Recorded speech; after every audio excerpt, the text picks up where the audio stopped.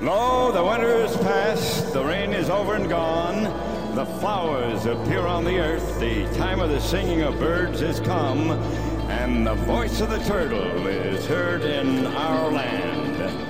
Throws across his body, and he got him! Looking away, McKenna around third. Throw from the outfield is up the line, inside the park, home run! Deep, gone! Whoa! He leaps up and he makes the catch up against the wall! And he's gonna watch it fly! Strike three called. He got him on strikes! Welcome to The Voice of the Turtle, a podcast feature of the Bless You Boys website. We are SB Nation's Detroit Tigers blog, and you can find us online at blessyouboys.com, also on Twitter at blessyouboys, and on Facebook at facebook.com/byb.tigers. I'm your host, Hook Slide, along with my co-host, Rob Rojacki. And Rob, here's the thing. It was 48 degrees last week, a little bit rainy, a little bit foggy, but warmer. The sun didn't set until after 6 o'clock today. Baseball had better be right around the corner because I am completely out of ways to distract myself from this boredom of no baseball. Well, it better be around the corner. It's like 20 degrees here right now. Is it It's really? freezing here in DC, yeah. Yeah, we were supposed to get some snowstorms, I think, in the next couple of days. It's a tease, you know? It's like that day that it was like 48 and rainy, it felt like a late day in March, and I had that like muscle memory, brain memory thing going on where it was like, oh, that feeling, that weather, that makes me want to go turn the TV on and watch a Tigers game in April, but it was still February, so it sucked. Well, we finally got everything melted from our big snowstorm a couple weeks ago. That's right, you guys almost died out there. Yeah, I was up in New York, so they kind of know how to handle it there, but Right. And then making my way back to DC was fun, but here we are. Yeah, I'm just saying it's the Super Bowl was on Sunday, which marks the official end of the NFL season, and that's for a lot of people, you know, kind of the way to pass the time, you know, in the baseball off season. And now that's over, and I don't give a fart about hockey or basketball or any of that. So it's kind of like March Madness is fun, and that kind of breaks the monotony of spring training. But Okay. no, it's baseball season. Let's do this. yeah, maybe I'll attempt to pay attention to some March Madness for the first time and see what that's all about. I don't know. Well, you paid attention to the Lions, and Calvin Johnson retired, so you should probably ignore March Madness. I might jinx everything. It's your fault. It is. And Just I'm gonna out. throw that out there. I am out of books to read. I'm out of movies to watch. I'm out of TV shows to binge on. I need Miguel Cabrera at the bat. That's all there is to it. Anyway, we do have a show this week, and rumor has it we will have a show next week too, because Dan Dickerson should be joining us for a 2016 preview next week. But this week, we're going to talk about the Tigers' offseason as a whole, how the team is being wildly underestimated in the AL Central, which prospects to keep an eye on, who's coming to spring training in a couple of weeks. We'll take our usual plate of listener questions, and then we'll wrap up by ripping on sports media and affirming how awesome we are in comparison to that. But before we do all that, let's round the bases and talk about the latest news this week. The Tigers took care of business with JD Martinez, and that's a good thing. We'll get into the dirty details right after the break. 210-pound righty delivers as a fly ball left field. This one's deep. This one's got a chance, and this ball is gone! A home run! Ian Kinsler delivers a walk-off.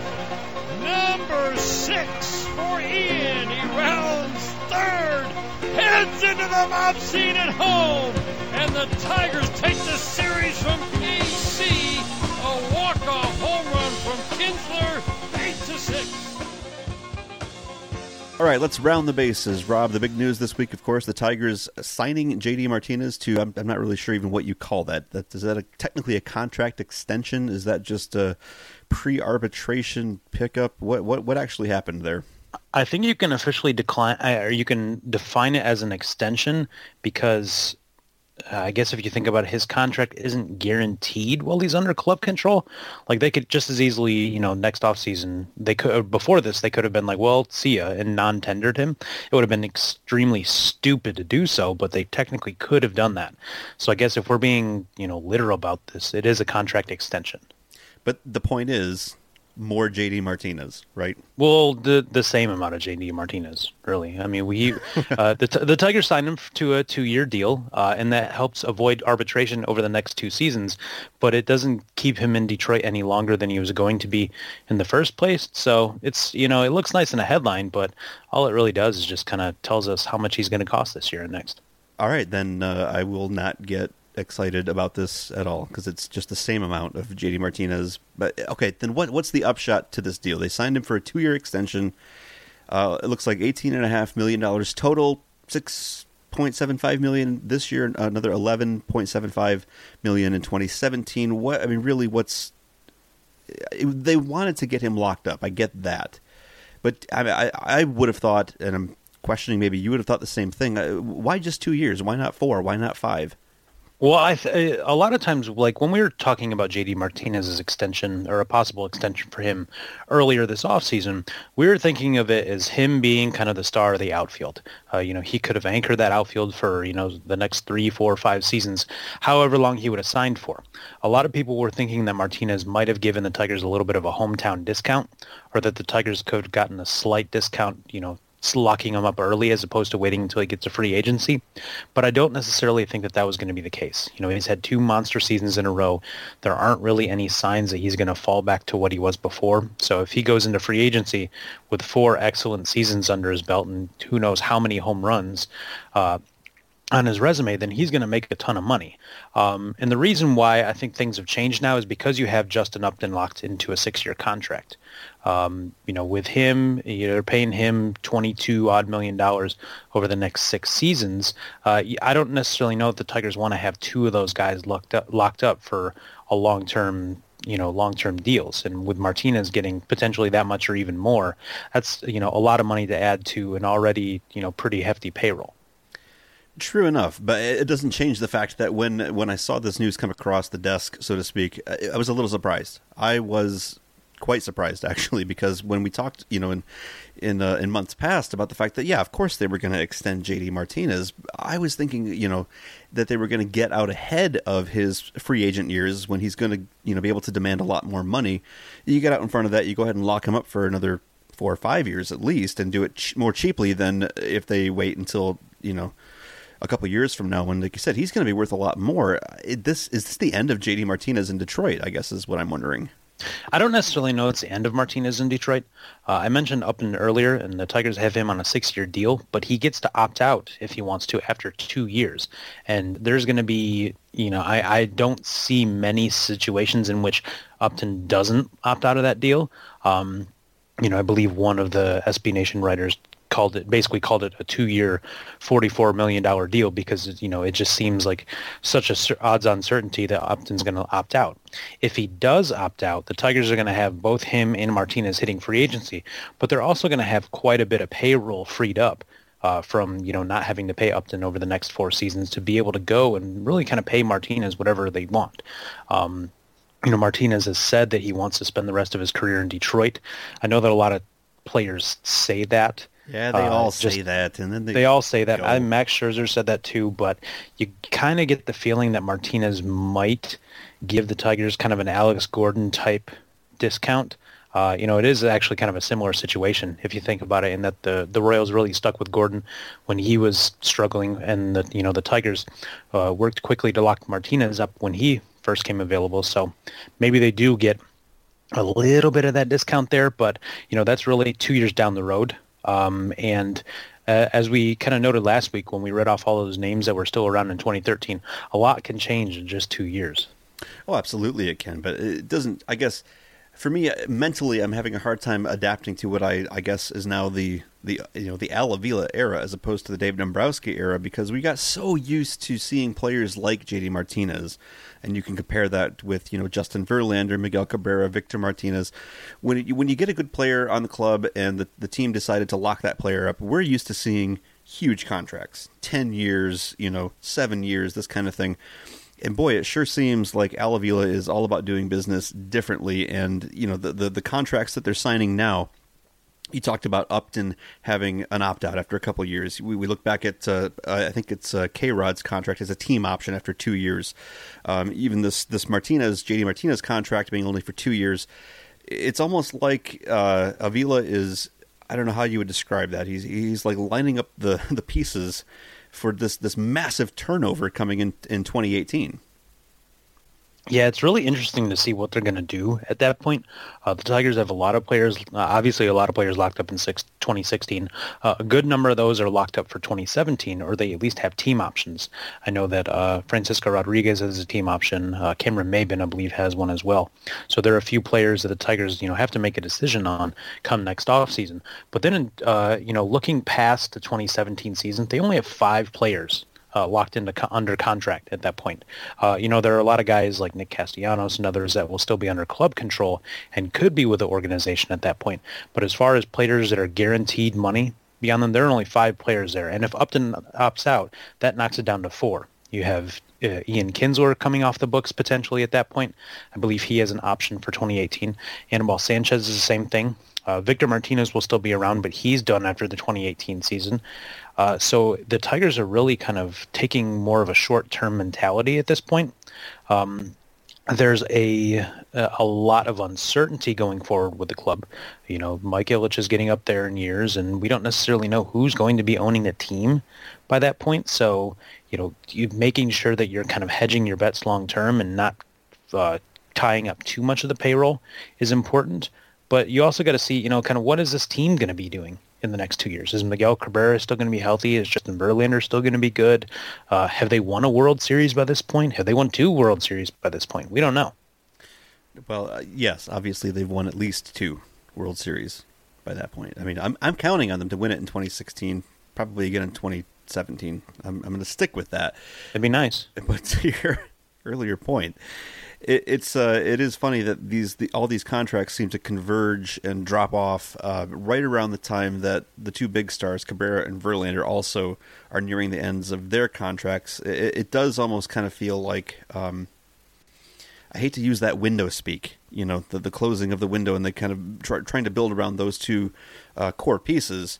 But, I mean, it certainly seems like Al Avila is prepping for kind of a new direction coming in the next couple of years. It's just a very different look from what we are used to seeing. And for me, I'm still kind of scratching my head and going, wow, I did not expect that. I expected JD Martinez to get a much longer contract. I expected them to want to tie him up for several more years. And that's apparently not the case. So, you talk about how many players are how much turnover there was from even 2013 until now. And I'm kind of looking at it now and thinking, wow, by 2018, in the off season and when 2018's roster is filled out, it could be a completely different ball club by that point. It really could. Like I said, there are so many players that are not under contract by that point. And with the Tigers, seemingly going towards a more, farm friendly, way of building the roster. They're looking to build through the farm system a little bit more often. I think it's something you need to do in this day and age with all the gaudy contracts that free agents are getting now. You really can't afford to buy your team. You have to be able to build your team and then supplement that with, the occasional free agent or 2. And with the Tigers kind of looking towards that now, I guess they'll just kind of see where they're at that point. I don't necessarily know you can rebuild the entire farm system in just 2 years, especially with how empty it was.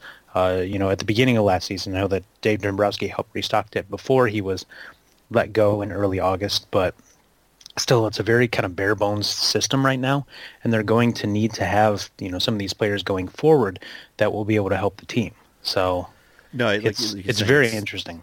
Yeah, it's a change in philosophy, and that philosophy does very much seem to point towards Al Avila being set on wanting to build up the farm system and start to populate that roster from within. And we look at the logic of some of these outfielders coming off the books in a couple of years, and looking at some of the outfielders that are coming up through the system and may very well be ready in the next couple of years. We looked at the logic of putting K-Rod on a 2-year, basically a 2-year contract with the team option, because Al Avila thinks that he's got 1, maybe possibly 2 really solid closers / firemen for the bullpen coming up in the next couple of years. So it's interesting to see that the team, for the first time in a very, very long time, is now looking more inward and saying, what can we do from within, and this emphasis on wanting to implement a development plan, that helps develop the players so they do come up through the pipeline and can contribute at the big league level. So, yeah, just a very interesting Yeah, I'm glad that they have JD Martinez locked up for the next couple of years. I, like you, probably, think that I'm not concerned about him, dropping off over the next couple of years. I think he'll be just fine and perform very well. Just still a little bit disoriented, I guess, and saying, wow, weird not to see the big splashy contract like we've become used to. But that has been the hallmark of the Avila era so far. It definitely has been. There is one other scenario that has kind of been bandied about the site today, and that's that the Tigers, they may look to still extend Martinez at this point, but by signing him to this shorter 2-year deal right now, that lowers the average annual value of his contract, and it will save them a few dollars because they don't have to pay luxury tax on like all the money. Like if you were to get like a 5-year deal going forward or something like that, they would have to pay more money on that because it raises the annual value or the average value of the contract. So I guess maybe saves them a few tax dollars if they still decided to extend them. But at this point, with a 2-year deal already signed, what's really the point of giving him an extension? Yeah, that's a good question. You look at it from that angle and say maybe they saved a little bit of money by doing it this way just because, he was set to go to arbitration, and to get him for let's say $7 million is basically what it is. $7 million in 2016 is not a bad deal. Getting him for $12 million in 2017 could prove to be a great deal, especially if he has another, close to 40 home run season in 2016. I feel like he probably could have got more than that in arbitration in 2017. Yeah, I think it'll save them a few dollars, based on what he was projected to make this year and what he could make next year if he continues to really put up some gaudy numbers. I don't necessarily know it's a ton. This is a team with a $200 million payroll, so saving a couple million here and there is nice, but I don't necessarily know that it was entirely necessary. But yeah, I mean, probably not in the long-term grand scheme of things. You're not like, oh wow, what a bargain, but at the same time, again, it's very much of the it's Al Avila's fingerprints, I guess, to go ahead and save a couple of dollars, make some cheaper moves, not cheap totally, but cheaper moves, and still be able to have some flexibility in the next couple of years when they can decide, come 2018, okay, do we want to lock up JD Martinez for a long-term 6-7 year, contract, or, do we want to take a different direction? What's the farm system look by then? So it's just I don't know. I read it and think it's a very smart move on the part of Al Avila. I definitely think it is. One other angle that I've really kind of been interested about over the last really couple hours that I've been thinking about with this is that the 2018 free agent class, the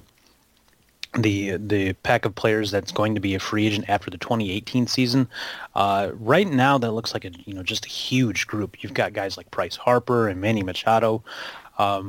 People are already talking about that, and teams are already seemingly kind of, allocating their dollars and their resources towards building towards that. And, if you run into a situation where, let's say the Yankees or whatever are trying to free up payroll to go sign Bryce Harper after 2018, who's going to be around for JD Martinez in 2017 or Justin Upton in 2017? Maybe the Tigers are really kind of looking at it like that and trying to get ahead of the curve as far as, signing a guy to a relatively team-friendly extension.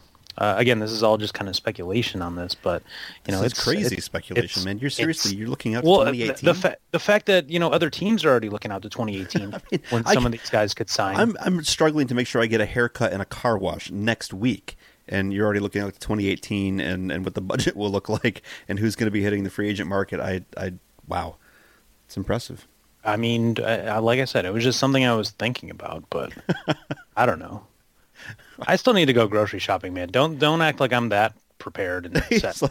Well, in a couple of years, the contracts will look like this, and this, and you got Bryce Harper, of course, is the big name on that list, and I'm not even going to daydream about. I'm also looking at his baseball reference page right now, so I've got it in front of me. I'm sure there are websites out there that already have lists of the free agents that will be coming available in 2018. So if you really want to go out there and do some research. Well, no, I've read articles about this, and I know that a couple of our sister sites, Pinstripe Alley and Over the Monster, the Yankees and Red Sox sites, both have already started talking about this and potentially signing Bryce Harper. If he continues to get choked by teammates, I don't necessarily know that he's going to sign in DC. And with Scott Boras as his agent, he's definitely not going to sign an extension prior to that. So we'll see what happens. But, that could be a fun little bidding war to watch from the outside. I don't necessarily know if the Tigers would be in on that, even if they did have a lot of money to play with. But it'll be fun to watch that. A fun bidding war, yes. A little bidding war, absolutely not. I mean, you got a guy like Bryce Harper with Scott Boras as his agent. That is going to be apocalyptic in its scope, I think. And with the way that these contracts are, the value of these contracts is so artificially inflated right now, and they just keep going up and up and up. I can't imagine by 2018 what Bryce Harper could possibly command on the open market. That'll be that'll be the off season that I crawl into the bunker, I think, and just come out in February and say, just tell me what happened, because you and I are not playing that free agent prediction game again. I'm just going to buy a lot of popcorn and enjoy the show. There you go. A lot of off-season speculation in 2018, but we have to get through 2016 first. We have more immediate things to concern ourselves with, so let's go ahead and wrap up this segment. When we come back, we'll go warming in the pen, and we're going to talk about the Tigers' offseason. Let's grade the Tigers' offseason thus far and talk about what else is going on in the AL Central, how the Tigers stack up against that competition now that it seems like most teams are more or less done with their off-season moves and building their rosters. And so we'll deal with all of that when we get back from the break. Here's the 2-2. Swing the fly ball, right field. Deep and down the line, and gone! Victor Martinez with a 2-run shot. Tigers back on top here in the 7th. They lead it 7-6. All right, so let's move directly to our warming in the pen segment. In this segment, we're going to be kind of looking back and reflecting, Rob. Let's talk about the Tigers' offseason. With Justin Upton being signed a couple weeks ago, it really seems like that was kind of the final piece, the final move. I seriously doubt there's going to be anything more, beyond that, outside of things like JD Martinez getting a contract extension, and you might see a couple little shifts and moves here or there, between now and especially going through spring training. To see, who ends up making the roster and who doesn't, that kind of thing. But, it seems like the offseason's pretty well done. It's settled. So let's do our best. We'll put the professor hats on and start grading. How did the Tigers do in the 2015/2016 offseason? Where do you want to start? Am I giving them a letter grade or? No. It doesn't have to be strictly a letter. You could use a decimal system if you want. That's fine too. Well, that sounds hard. So thumbs I'm going to go thumbs down. I'm going to go with an A. I think that Al Avila absolutely killed it this offseason. The Tigers had several needs. Maybe not all of them were his call. I think the Justin Upton deal came from above him. But at the same time, he went out and really kind of tackled every single need the Tigers had one by one. Maybe they could have used another bullpen arm or something like that, but, he needed a frontline starter. He went out and got one in Zimmerman. He needed a back-end starter. He went out and got one for, a pretty decent price in Mike Pelfrey. He, made some big moves to shore up the bullpen. He helped fix the outfield. He grabbed the guy in Cameron Maybin that, is kind of an interesting piece as well. Still not really sure about the Mike Avila signing, but, if that's the worst thing that we're talking about, then I think he's done pretty well. Yeah, it's nice to have an offseason more or less complete when you only have really one question mark in the Avila's, signing. That's just the one thing. It sure beats the last couple off seasons where the question marks were, why in the hell did they sign Alfredo Simon, or why in the hell did they trade Doug Fister? So yeah, I agree. If Mike Avilas is your biggest question mark, it's been a hell of an off season, and I absolutely agree. A plus with what Al Avila had to work with in terms of a tight budget. And not giving up the farm, literally the farm system in the process. I was just thinking about this today that, I'm going to kind of go back here. The Tigers are being so severely underrated right now, in my opinion. Everywhere I've looked, whether it's, Fangraphs and the way that they're projecting the team and their win-loss record, or you looked at Royals Review today, with their kind of breakdown of what teams will be the biggest threat to the Kansas City Royals and some of the things they said about the Tigers. You can look all the way to the Vegas sports books and what they are giving the Tigers in terms of World Series odds.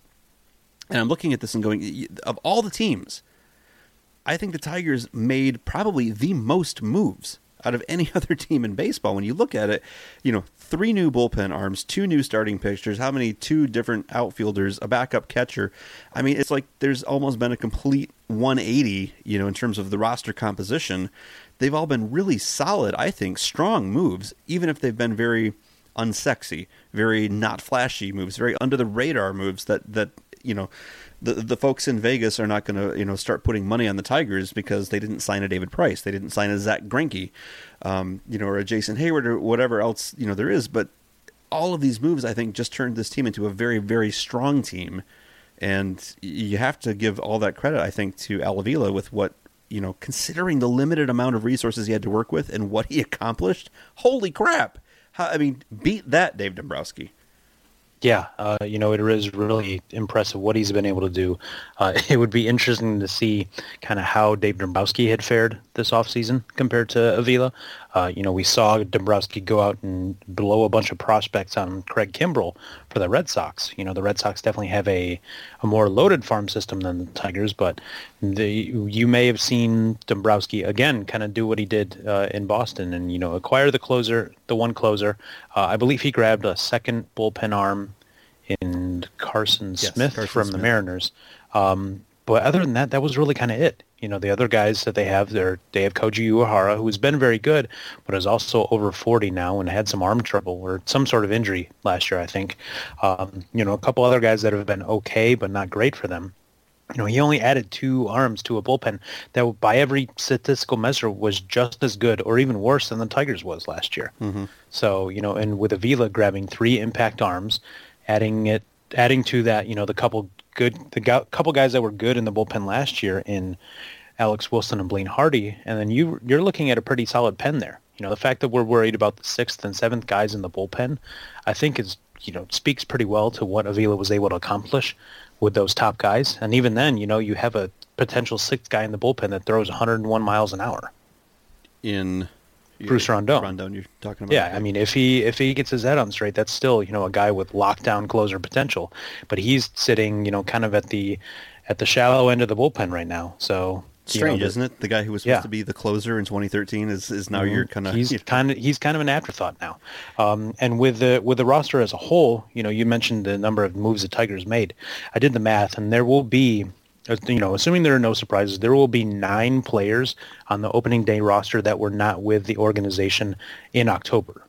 And that's exactly what I'm talking about. That in October, and if you go back a full year, I mean, you're adding, another guy in Daniel Norris, yes, maybe 2 guys that weren't on the roster at the start of 2015. So in a year's time, you've overhauled nearly half of the roster. And the fact that when we went into this offseason, we said, hey, look, half of the payroll is tied up in like 4 players, best of luck. When you had that many holes, you had starting rotation holes, you obviously had a bullpen that was in shambles, you had, an outfield spot to plug, just a lot of work to do and not a lot of cash resources to do it, and saying they don't want to give away all these prospects that they just restocked the farm system with. How in the hell is he going to pull all of that off? And not only did he fill those spots, but beyond that, I mean, I mentioned 3 bullpen arms, 2 starting pitchers, a couple of outfielders. I forgot a backup catcher to go with that. And it's just, you go, how in the world did you pull that off? But I wanted to read real quick this what Max Reaper from Royals Review wrote about the Tigers and their I guess their how he rates them as a threat to the Kansas City Royals, the reigning world champions. And it was this line. He talks about the starting rotation, says Zimmerman is a good addition to the rotation, but obviously the team needs vast improvement from the starting pitching, et cetera, et cetera. But here it is. The big question, as always, is the bullpen. Francisco Rodriguez may be on his last legs, but the Tigers did make some stealthy moves in acquiring relievers Mark Lowe and Justin Wilson, true enough. There is not much depth beyond that, however, and that could prove to be the Tigers' weakness once again. And I read that last line, I just went, nope, no, because people are forgetting that it's so under the radar. You're forgetting Blaine Hardy, Alex Wilson, the potential of that 101 mile per hour flamethrower in Bruce Rondon. You're forgetting about the fact that Shane Green might be a guy out of the bullpen. There's so much more depth to this bullpen above and beyond just those front 3, 7th, 8th, 9th inning guys. It is a completely different bullpen than what we've seen. It definitely is. Last year we were looking at guys like Al Albuquerque, who, had a decent season. Some other guys at the start of the year. I remember writing a post last February, January or February, about the number of guys that Dave Dombrowski had acquired. But most of these guys were non-roster invites to spring training or, other kind of retreads from other organizations. And it was, I guess I was kind of hopeful that some of these guys would be able to pan out and give the Tigers a solid bullpen, or at least something better than they had in the past. And not many of them did. And that really kind of led to their downfall. Having Joe Nathan blow out his elbow in the first game of the year, for better or for worse, losing an arm like that is still a little bit of a detriment. You lose Joaquin Soria at the trade deadline. You lose a guy, another guy or two to injury, Bruce Rondon to whatever it was that they lost him to towards the end of the year. And, it really kind of takes a toll on that unit. And I'm pleased with the depth that they have now. I would still like to see them sign another guy if they could. But, I think that's just kind of getting greedy at this point. Yeah, you have to remember that, again, Al Avila has his eye on the farm system, and I think is looking very closely at guys like Paul Volcker in Toledo, and, also has his eyes on the future in a guy like Joe Jimenez working his way up through the system. There's more depth there than I think people realize. And it's simply because, the three big moves that they did make weren't huge splash moves. K-Rod was an okay, would have been a headliner move a couple years ago, but, picking up Mark Lowe is great. Picking up Justin Wilson is great, but that's not going to tip anybody's. That is not making the headlines, in the USA Today Sports section is, I guess, what I'm getting at. So, and yeah, when you compare it to last year and how the Tigers, quote unquote, shored up the bullpen by signing Tom Gorzolani, extending a contract to Jabba Chamberlain again. They signed Joel Hanrahan. I don't know if you remember that, but he was another one that they signed in the 2014 offseason. It's miss, whiff. So in comparison, this has been a raging success as far as the bullpen restock. Let's kind of roll this back here and just kind of go piece by piece. What would you say was their best move this offseason? I think the best move has to be the Upton signing. Zimmerman was a great move, and I'm happy with that contract. But, with Upton, it almost kind of comes down to circumstance. Everyone says, the Tigers need an outfielder. The Tigers need an outfielder. Everyone knows that this is, still a huge need for them. And they go out and get a guy in Upton on a reasonable deal, with a potential 2-year opt-out that they may end up turning into, kind of a short-term deal. And we'll see what happens down the road with that. But he makes such a huge impact in 2016 without necessarily breaking the bank in the long term. Even if he does stick around, he's only 34 at the end of his contract. So I think that was just a fantastic move for them. It's definitely the one that pushed them over, I think. Pushed them over the line from, hey, maybe they'll contend to, yes, this is a contending team in 2016. As far as I'm concerned, I know some people might disagree with that. Certainly Fangraphs and their projections seems to disagree, with that assessment. I think they're favorites in the AL Central. But just to be, that guy and be a bit contrarian, I won't pick the obvious, Upton signing or the Zimmerman signing. I'm going to say that their best move was actually the composite move of getting rid of all the crap out of the bullpen and letting Ian Kroll go somewhere else, and letting Natali Feliz go somewhere else, and getting rid of, Gorzolani and the rest of these arms that were kind of cluttering up the place and not contributing, to say nothing of replacing that. Just simply letting all that go made the bullpen better. Building it did. Around, yep. It did, and this is kind of something that I pointed out at the time, particularly when the Tigers non-tendered Albuquerque. A lot of people were kind of surprised by that, and pointed at his numbers. He had a good, pretty good season. His walk rate went down. But, looking deeper at some of, his velocity and whatnot, he was losing movement on his slider. He was losing a little bit of velocity on his slider, and he was never really able to locate the fastball. And when your best pitch is starting to decline, I think it's kind of time to cut bait with a guy, especially when he's getting more expensive, going through arbitration for another time. So yeah, I'm kind of happy that they cut bait with him at that point and said, thanks, but we'll see you somewhere else. Yeah, he was definitely a bubble pitcher. As far as I'm concerned, I would have been fine if they'd kept him. I'm fine with the fact that they let him go. But just, once all the dust had settled and they had trimmed off all these bad pieces, it was already looking to be a better bullpen, and that's before they started filling those slots with, K-Rod, with Mark Lowe, with Justin Wilson. And when they did all that, so I'll say the composite move of, and this is just, I don't even know it's black magic to take what they had in that bullpen and to turn it into what it's going to be in 2016. I'll call that the best move of the offseason. What do you think about was their worst move? Well, this is something I wrote for the site today. I said Mike Pelfrey. Hold on, I'm muting you. All right, go ahead. I said that Mike Pelfrey was the worst move of the offseason. I know a lot of people, yourself included, disagreed with me, although looking at it now, he's losing just by a little bit in the poll that I posted there. The reason I wasn't too happy with the Pelfrey signing isn't necessarily the first year of this contract. It's the second year.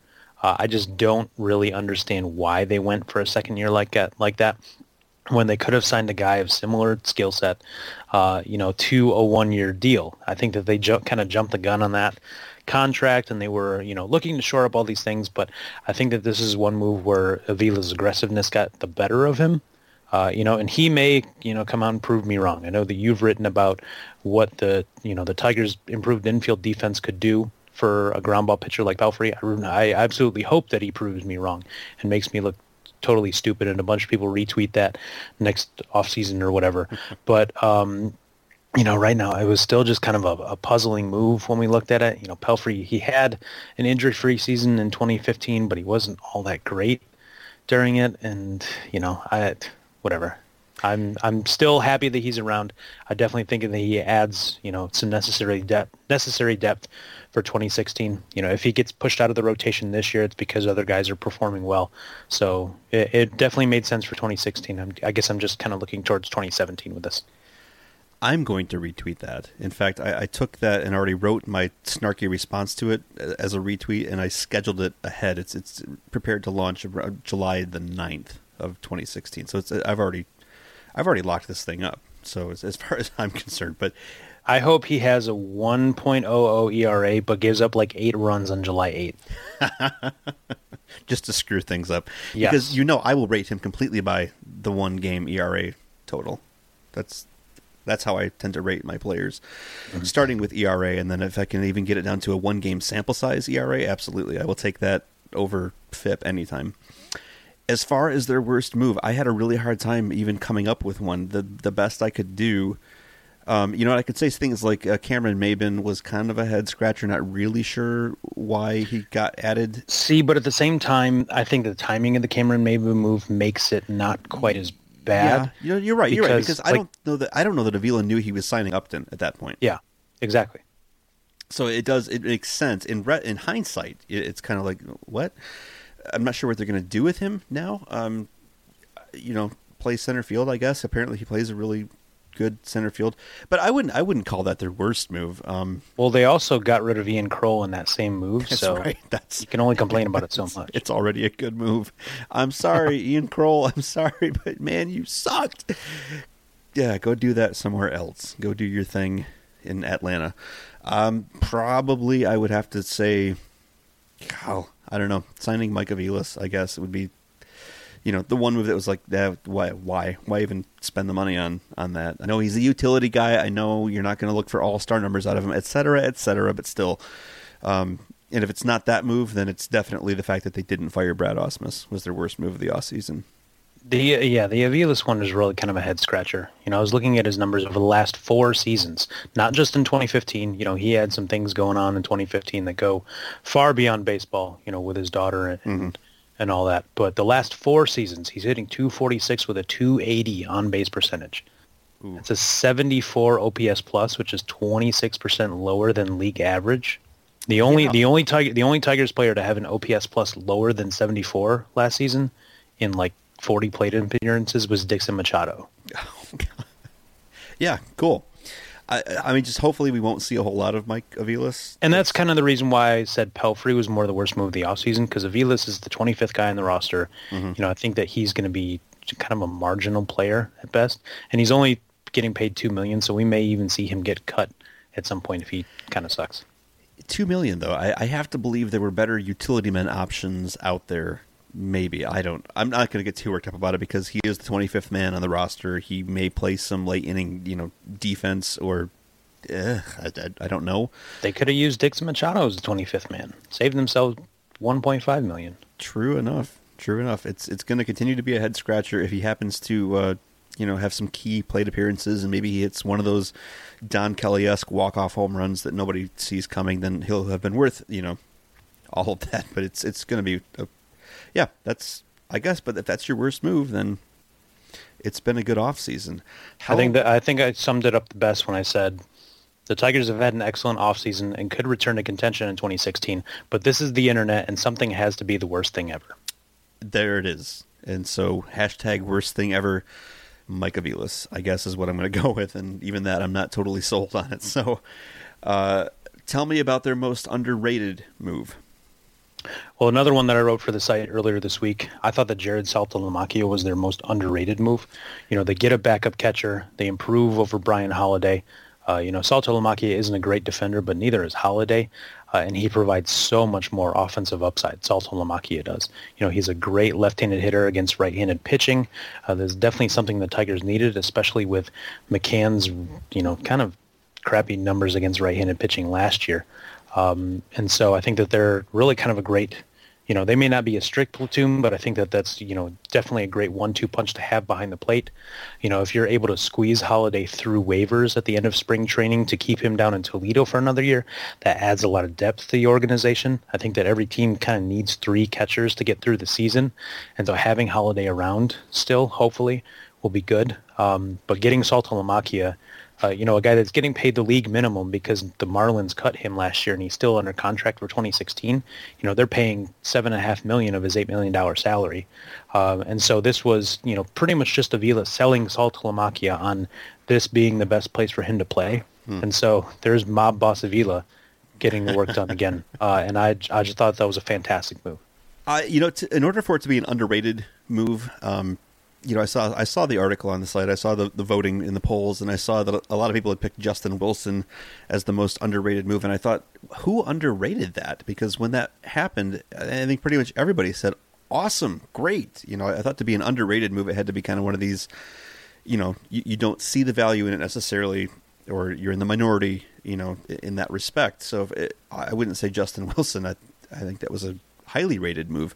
Underrated, I'm going to go with Mike Pelfrey because people seem to hate the crap out of this guy, and I think he is going to surprise everyone, not by necessarily having a breakout season or anything like that. I really do believe with a guy who pitches 50% ground balls and has suffered with very, very bad infield defense behind him for the last 2, 3, 4 years, I think it's going to be a big turnaround. I think we're going to be surprised at how well he performs, at how good he looks, just simply by having Iglesias, Kinsler behind him. If I had to pick, the breakout player of the year, that would be my vote easily.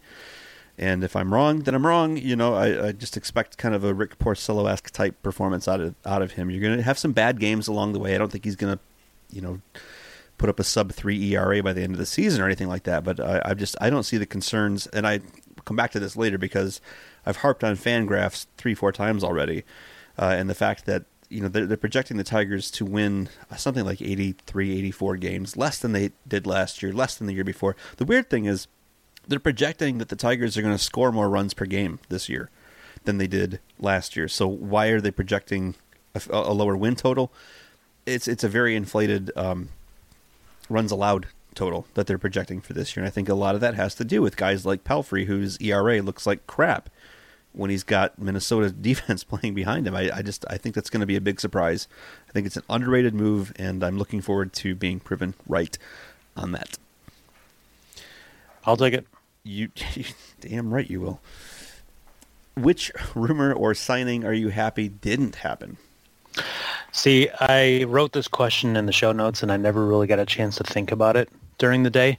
I guess one of the ones that I'm kind of happy didn't happen, and I know a lot of people are probably going to hate me for this, is Yoenis Cespedes. He signs that big deal with the Mets. I think he's getting paid, 26, 27 million a year or something like that. A fair penny more than what Upton is getting paid. And this is a guy that is, doing it pretty much all with batting average. He doesn't really walk much. His walk rate went down even again last year. And he had a big, big jump in his power. Even compared to what he was doing with the Tigers, he just took off while he was playing for the Mets.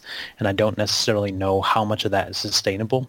Instead, the Tigers go out and get a guy in Upton who is, he's a little bit more of a well-rounded player. He doesn't necessarily have the arm that Cespedes does in left field, but by all accounts, he's a perfectly boring defender, which means he doesn't really do anything that well. He's not going to end up on, the Sports Center not top 10 or anything like that either. This is a guy that draws walks. He hits for average. He hits for power. Maybe not as high of an average as Cespedes, but he, kind of draws more walks to get his on-base percentage up above what Cespedes usually does. And so I think that was a great signing for them. And, having the opt-out clause in there, a lot of people see that as kind of a detriment because it puts a lot of risk on the team. But again, I thought that was a great move. Yeah, in terms of rating, the rumor or signing that we're happy did not happen. Cespedes is definitely in my top 3, if not my top 2. I know a lot of fans were clamoring to get Yoenis back. I certainly loved watching him play in Detroit, but emotional feelings aside, I don't think what he did in 2015 was repeatable. I don't think it's sustainable, and I did not want to see the Tigers sink a whole ton of money into that, as a contract. But just to be different, and not give the same answer as you, I would have to. Well, I mean, there's a lot of them. There are a lot of players the Tigers were linked to via rumor early on. We heard that they were possibly in on the David Price, bidding war. Things like that. I'm glad that they didn't spend huge money on a starting pitcher. But I think if I had to pick one name out of the hat, it would have to be Chris Davis. And I know they were linked to possibly signing Chris Davis. And oh man. I remember writing about that and kind of, half joking, like how fun it would be to see Davis in this lineup because, he's going to hit tons of home runs. But, God, the defense would be so terrible. It would be like 2013 all over again without the strikeouts. Well, yeah. Just dingers all day long. But with Chris Davis, the thing is, I don't think he necessarily hits for average as much either. So, he might get 60 hits in a year, but 60 of them will be home runs, which is kind of cool. But he was going to be commanding, I think too much money as well. And just one of the situations that when I heard that the Tigers were possibly in on that, I thought, oh no, let's not screw up this otherwise awesome offseason by doing something like that. So I'm glad they did not do that. A+ is all the way around. He hit for a 260 average last year. That's not too bad. I think that was actually higher than Upton, funny enough. 260, huh? Yeah, but he also struck out 208 times. Well, that's the thing. I know he had a really high strikeout rate. I didn't run the actual numbers, but yeah, he's kind of the he's going to go ahead and complete his transformation into Adam Dunn at some point, where that's all he does is just he hits home runs and he strikes out, and that's Chris Davis. And I don't think we need that necessarily on the Tigers roster. Thank you. Let's talk then about where the Tigers fit into this mosaic that is the AL Central. And I alluded to it earlier that we were looking at the Fangraphs projected standings. Let me just pull that up real quick so I know what the hell I'm talking about. Yeah, they're wow, I was wrong. I said 84 wins. No, they're projecting the Tigers to win 82 games. 82 games. And the Indians, they have projected to take the Central with 84 wins. Now, I saw these numbers and I kind of laughed because I know no one's ever right about these things ever in the history of anything. They're always very conservative too. I mean, exactly. Extremely how many teams are projected for? How many teams are projected for over 90 wins? Not that many. If any, I didn't have the full. I was just looking. I was focused mostly on the AL Central. 3 teams in all of baseball are projected for over 90 wins. Yeah. And that just, I mean, and that's kind of how projection systems work. They're working, they're running, so many simulations, and they're taking the average of those and always kind of falling back to the mean. Right. You only have a couple of teams that are projected for below 70 wins, the Braves and Phillies. And then even then, the division winner in the NL East, the teams that will be playing those 2 teams the most, are only projected for 88 wins. So, it is kind of a crapshoot with these, but I do think that the Tigers' win total is a little bit low here. And let's just talk about where these projections were a couple of years ago, because in 2014, before that season, Fangraphs projected the Tigers to win 88 games and take the AL Central. That actually proved to be pretty darn close. I think they won 90 games by the end of that season and did barely clinch the Central. But they had the Indians being, the the runner-up, with the Royals only winning 82. And as we know, the Royals made it in as a wild card. They made the playoffs. They made it all the way to the World Series. In 2015, they had the Tigers projected for 85 wins and winning the AL Central just barely over the Indians again. They really liked the Indians, I think probably because of the starting rotation. But here again, they had the Royals projected at 81 wins and 81 losses, a dead 500 team, and we all know what happened. The Royals won over 90 games. So, you look at these projections and go, it's, they're usually, there's always some trick in there where it's off by a lot somewhere. And so when I look at it now and say, okay, they've got the Indians winning the Central at 84 wins. They've got the Tigers coming in second at 82 wins, and they've got the Royals finishing in fourth place with 79 wins. And you just go, I'm not sure how much stock I want to put in these projections. So why do they like the Indians so much? I guess it has to do with the rotation. The Indians definitely have an excellent starting rotation, with Corey Kluber, Carlos Carrasco, Danny Salazar, some guys like that. But I'm kind of questioning where they're going to score their runs. Their biggest addition this offseason was Mike Napoli. Maybe he comes back and has a decent year for them. But this is a team that struggled to score runs for a good part of last year. I haven't heard much about the whole Michael Brantley thing. I don't know. Was that ever going to be kind of the thing where he is actually gonna be able to play or whatnot? Well, he's going to play, but everything that I've read said he's not going to be ready by opening day and may not be ready until the end of May, early June. Yeah, no, and I haven't found an update on that at all. And so, you're taking your best hitter out of that lineup, and that outfield is looking rough if he's not in there. So right. It's definitely kind of a toss-up for them right now. A couple of their big additions, guys like Francisco Lindor through the farm system. Giovanni Urshela is a guy that kind of came on last year. These are guys that aren't really bat-first players. I mean, their defense will definitely be better with guys like Lindor and whatnot in the fold. But you're putting a lot on the shoulders of Jason Kipnis, a decent but not great hitter. Mike Napoli, a guy who's really struggled over the years and isn't getting any younger. Carlos Santana, a guy who hasn't hit for high average very much. That's just, I don't necessarily see them scoring that many runs, and that's going to put a lot more on their pitching staff. And we hear the same thing, it seems like every year. Every year, it's, this is when the Indians are going to really pick it up, and they're going to be this, powerhouse. And every year they end up, I think the closest they came was 2013, when they were kind of a pain in the butt. They were the Tigers' closest competition, and even then, I know people love to look back at the standings and say, "Oh, the Tigers only, finished a game ahead of the Indians," but that's after they clinched it like a week and a half early, and then started running out the second string players and just lost a bunch of games at the end. It wasn't really that close of a race, and that was the closest we saw, I think, the Indians come to doing anything.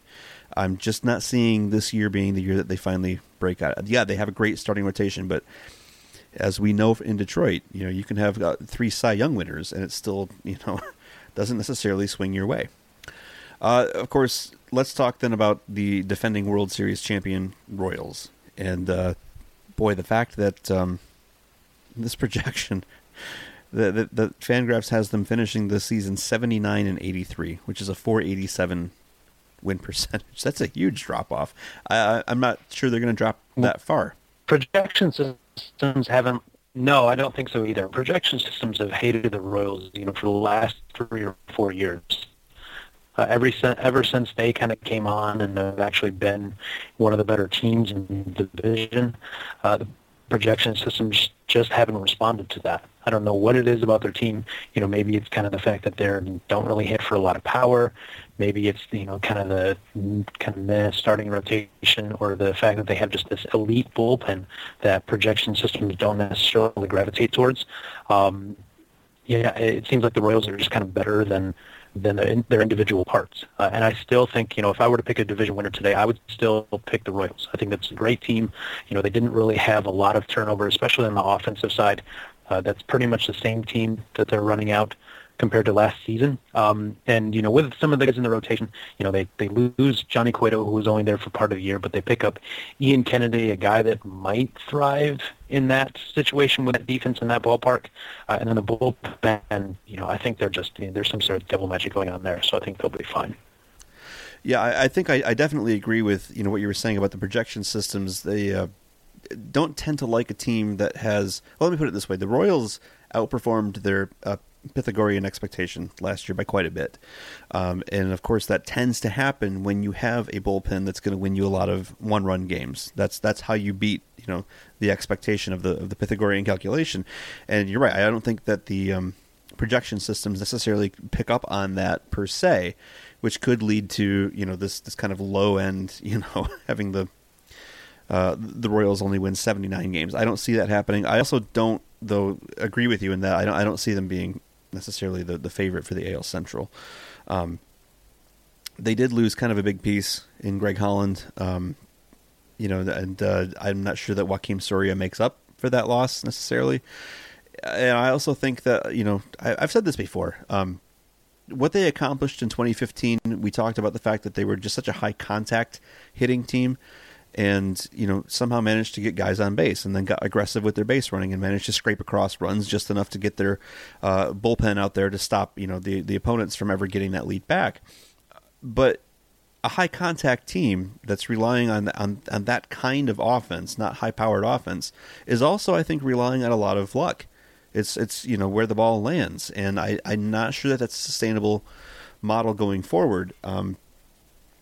I'll put it this way: the Tigers were always going to be the Royals' biggest competition in 2015. The AL Central just does not have another team that could give the Royals a run for their money. And when the Tigers just flamed out with all those injuries, with Verlander not pitching until June, with Miggy being out on the disabled list, and also really not having full power from the start, with Victor Martinez being trying to recover from that surgery and never really be Sanchez, Green, just injury after injury. With the Tigers out of the picture, of course the Royals were going to roar ahead and, stomp everybody else in the division. The Tigers are back in 2016, and I think they're absolutely poised to give the Royals a serious run for their money, and I don't see the Royals winning the division again. But I'm such a homer, you know what I'm saying? So I definitely see the Tigers being I definitely see them being in the mix for that. I still just think that the Royals are, better than their individual parts. You mentioned that they have, such a high contact offense. And I kind of look at this team and I don't necessarily know what has changed that will change, how they went about scoring runs, how they went about, wearing down teams, wearing down starting pitching from last year, and the way that they were able to score runs. I think that, we'll see if it is sustainable. I don't necessarily know that, if you do something over the course of 162 plus games, that it's all attributable to luck. So we'll see what happens going forward. I still think that it's just, a team that's a lot better than people are giving it credit for. Well, you could be right. It's they did do it 2 years in a row with the same approach, the same kind of offense, the same kind of pitching, the same great bullpen, the same great defense. It worked for them in 2014. It worked for them again in 2015. You might be right. Maybe that's not just luck. But at the same time, especially when you looked at at the postseason and some of the things that they, the fact that they almost got taken out early by the Astros, the fact just little things, what was the play when they were playing the Mets in the World Series, and it was Eric Hosmer trying to score from third and a ground out, and just little things like that you went, oh wow, that really could have gone either way. That could have been a win, that could have been a loss. Yeah, I don't know.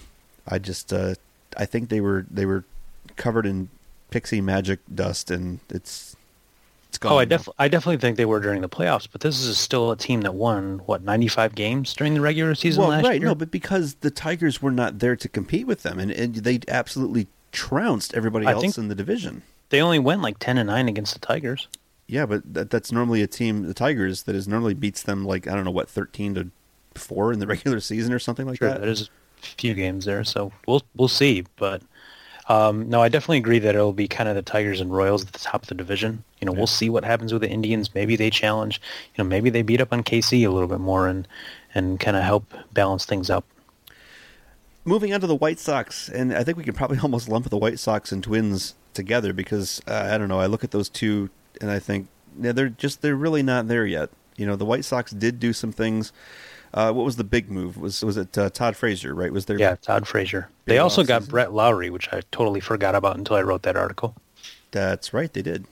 Mm-hmm. Okay, so they made a couple of moves. but not of the type that make you think, oh yeah, now they're in a position to contend.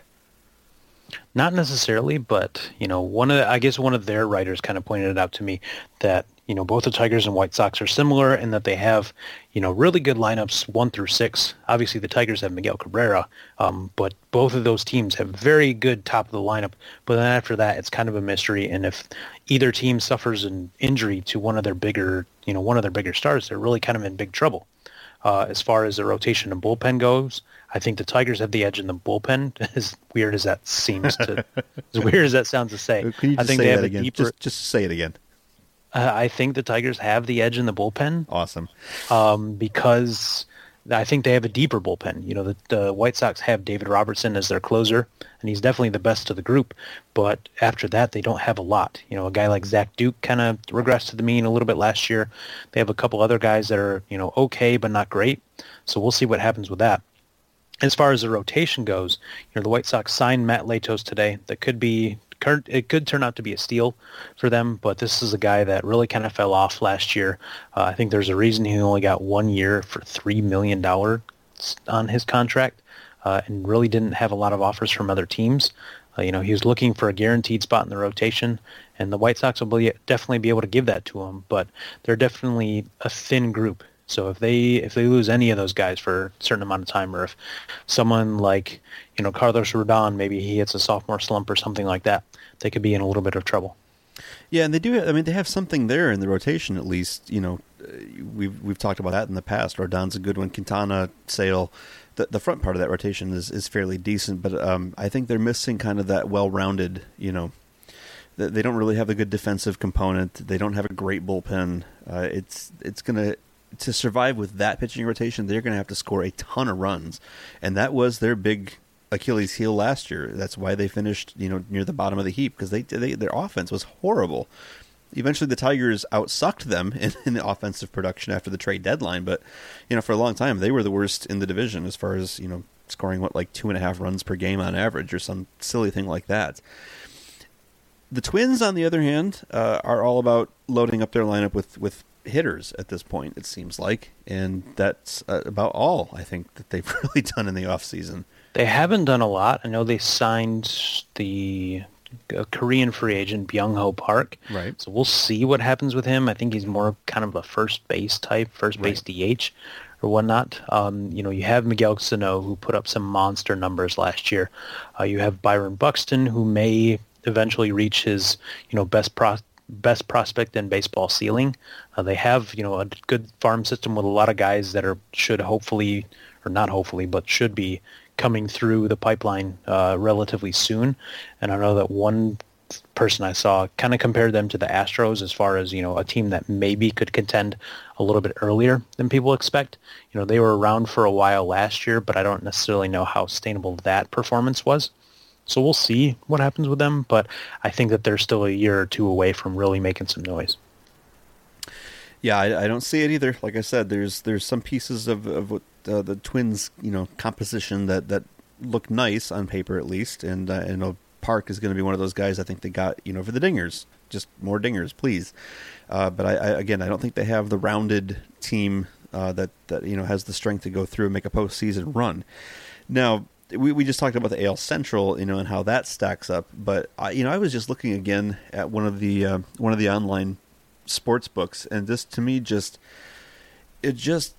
spells out what kind of an offseason the Tigers had. And I wrote a post about this probably 2 months ago when Bovada published their World Series odds, and I talked about how that kind of that whole system works, and how those odds don't necessarily reflect real world odds, real probability of winning, but it does reflect the opinion of the betting public. And that's why you have teams like the Chicago Cubs and the San Francisco Giants that are being given the best odds, of the World Series, paying 8-1. That's because those are the teams that made big moves in the offseason. Those are the teams that, are on the front page of the USA Today sports section. Meanwhile, the Tigers, who, as I said earlier, did this complete 180, and I think made their team just 100 times stronger, really shorted up, really, put some depth in, that not had that in the past. I think they're a serious contender for a deep postseason run, and yet when I look at these betting sites, the Tigers are still listed at like 27-1 odds. Now, for comparison's sake, the freaking Arizona Diamondbacks started out the offseason at 75-1 odds, which tells you just how bad, what a long shot Vegas thinks they are. They signed Zach Greinke and they shot up to like 40-1. As of today, I don't remember the exact number. I think they might be something close to 20 or 21-1. The betting public is giving the Arizona Diamondbacks better odds of winning the World Series than the Detroit Tigers right now, if you can believe that. And that's, I think, 100% based on the fact that they signed Zach Greinke.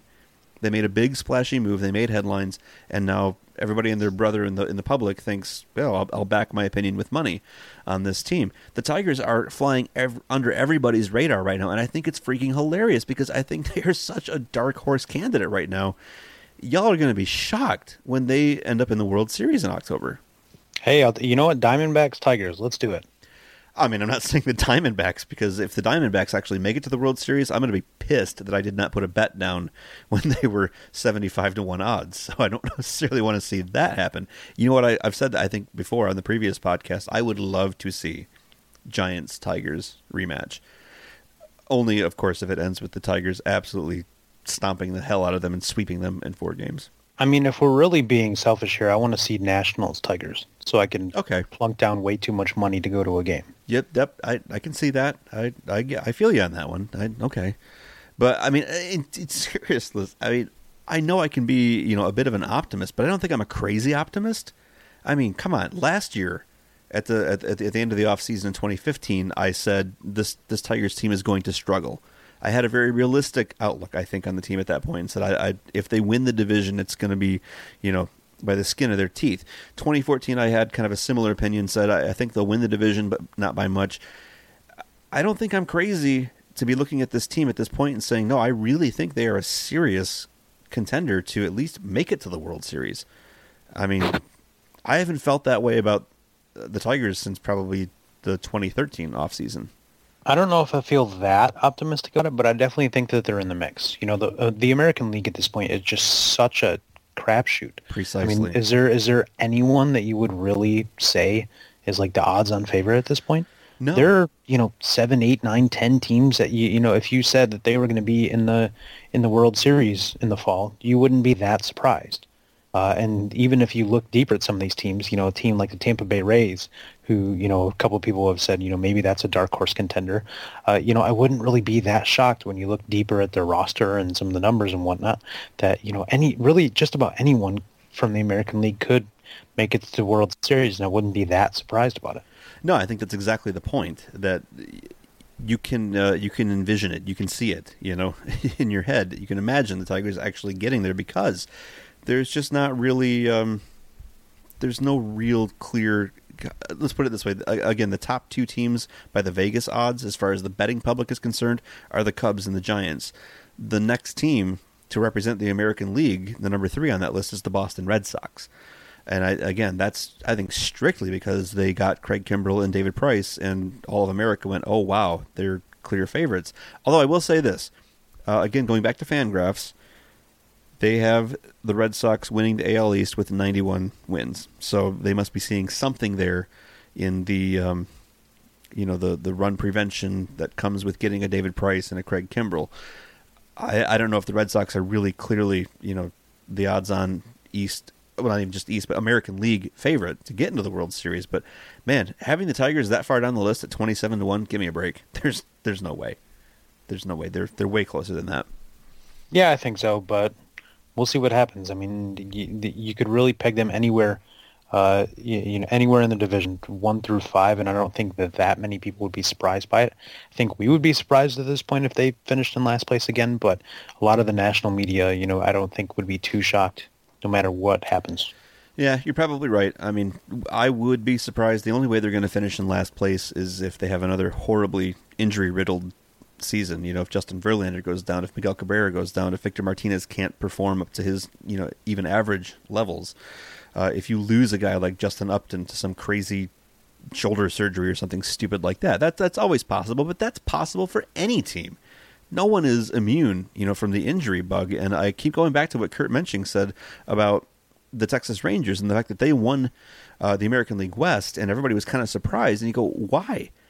People were only surprised because they crapped out in 2014 because of the same reasons. They were injured. They couldn't, they didn't have the players, so they tanked, and people forgot about them. And then 2015 they came back. They got their team back healthy by the middle of the season, and lo and behold, we shouldn't be surprised that they won the division. And I don't think we should be surprised when the Tigers do the exact same thing, but a lot of people will be, because it's recency bias, right? The Tigers tanked so hard and got off everybody's radar. I don't think anyone, and again, going back to what kind of an offseason they had, they didn't make the headline moves. So there's nothing really there for anybody to say, oh yeah, there it was. They signed Cespedes, they signed Price, they're going to be in contention again. But all that to say, I'm feeling really good about 2016, and my God, do we need baseball to be happening soon. Wrap Victor Martinez in bubble wrap right now. Yeah, and don't let him get on the damn treadmill or any of those other... Isn't that what happened? He fell off a treadmill or something? I thought I was playing catch. I don't know. Whatever. Guitar Hero? Wrap him in bubble wrap. Yes. Him and Miggy. Just both of them bubble wrapped, and don't let them out until it's time to... In fact, don't even play in spring training. I don't want them getting injured, period. All right, we have spent so much time on this. Let's wrap up the Warming in the Pen segment. We'll come back with High and Tight. We'll talk a little bit about the Tigers' prospects and who is going to spring training when we get back. 3-2, swinging a fly ball, center field. This one's deep, going back. Borges at the warning track, looking up, and it's gone! A home run! Amazing. How about it? First chance to hit 400, and Miguel Cabrera delivers in his first at-bat of the day. And welcome back to the High and Tight segment. After that review of the AL Central and review of the Tigers' offseason, Rob, let's talk a little bit about some of the Tigers' prospects that we should be keeping our eyes on going forward in 2016. Of course, that ties nicely in with the subject of who all got spring training invitations, and we'll be able to kind of keep an eye on those players a little bit more closely, at least for the next few weeks. Spring training, I just realized this. If I'm not mistaken, the first game is like March 4th or 5th. Wow, we're only looking at like 4 weeks. And they will be on WXYT on the radio, and they will be on Fox Sports. That is so cool. Anyway, sorry. A little bit excited there. Let's talk about the prospects. All right. Well, let's go ahead and talk first about kind of the non-roster invites, because it's not a very exciting list. You have some of the prospects that'll be on there. Joe Jimenez, Michael Gerber, your boy, and Jacoby Jones, and a couple of other guys. But everyone else, I kind of wrote the post about it today. It's a really boring list. I had to Google a lot of these guys. So exactly. It's not you're not going to get much out of this, and I don't think we're going to necessarily see any surprises on the opening day roster. So I guess we could try to talk about the other guys, or we could just kind of skip by them. What's the best sounding name on that list? Preston Guillemette.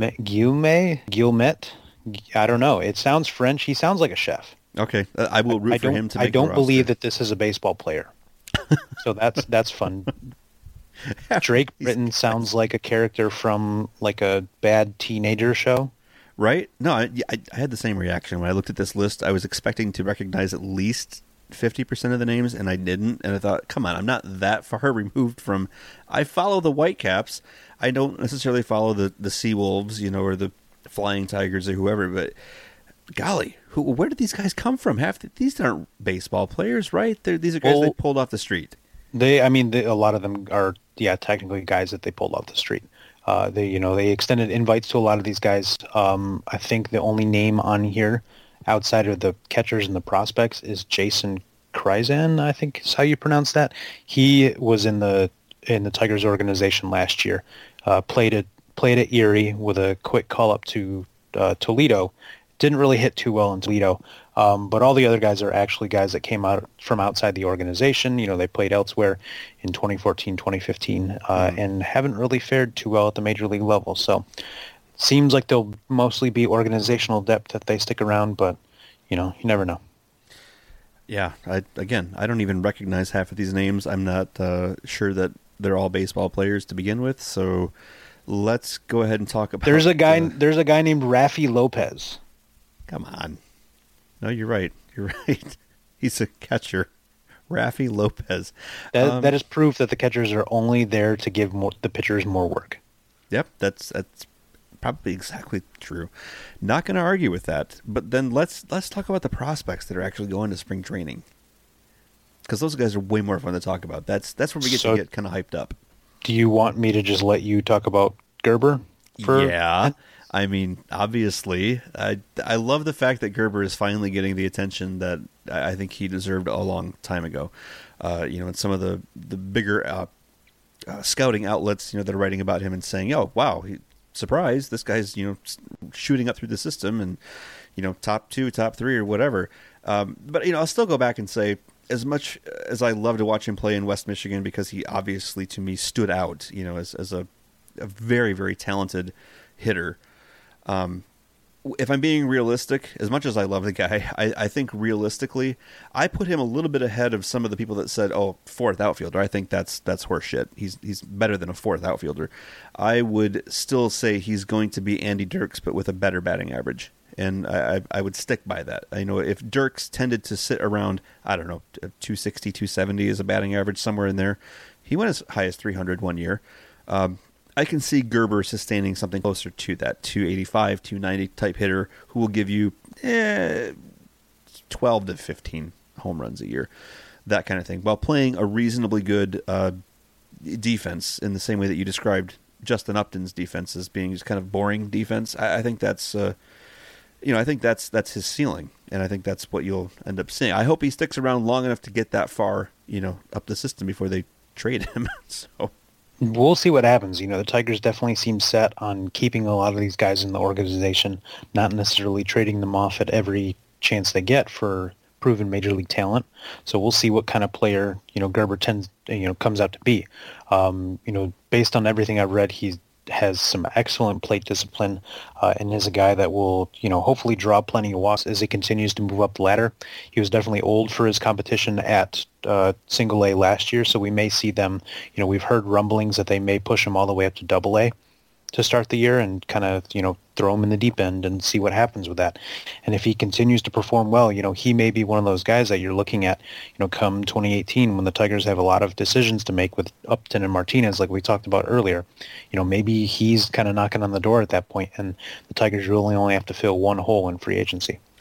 Yeah, I'm not saying it's going to happen, but I guess I wouldn't be terribly surprised if by the time we get to 2018 and some of these, contracts fall off and you're looking at what do we do in the outfield, I wouldn't be terribly surprised to see Gerber playing in left field, maybe Kristen Stewart taking over center field, that kind of thing. I mean, assuming obviously that they continue to perform well as they move up through the ranks. But you're right, there are options in the farm system for the outfield, and that could have a lot to do with why these contracts are being structured the way they are, with Maben having a 2-year opt-out and Upton with a 2-year opt-out and that sort of thing.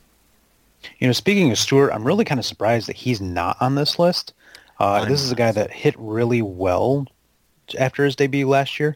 And, with inviting Gerber, a guy that was at single A West Michigan last year, why isn't Stewart necessarily going to be there too? He'll be in Lakeland, obviously, but in minor league camp. It's just kind of interesting to me that they wouldn't bring him along too and give him, a little bit of taste of the action. I think some of that might have to do with what you mentioned, though, that Gerber is kind of old for his class, and performed like somebody who had a lot more experience than that. I think he played, I have to look back at his numbers, I thought he played in 2014 as well, not at necessarily West Michigan. But, I mean, he's kind of been through.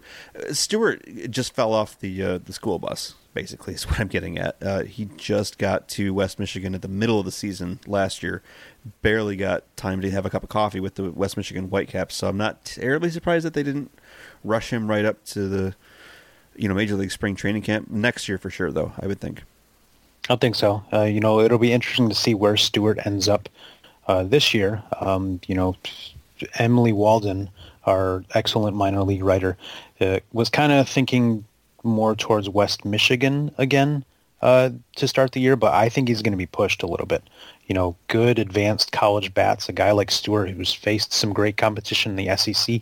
Those guys, if they're worth their salt, they really tend to move quickly through the minor leagues. So I think the Tigers may push him. They may send him to Lakeland early on and see if he can't, kind of push his way up to Erie. A lot of scouts have praised both his hit tool as well his ability to hit for power.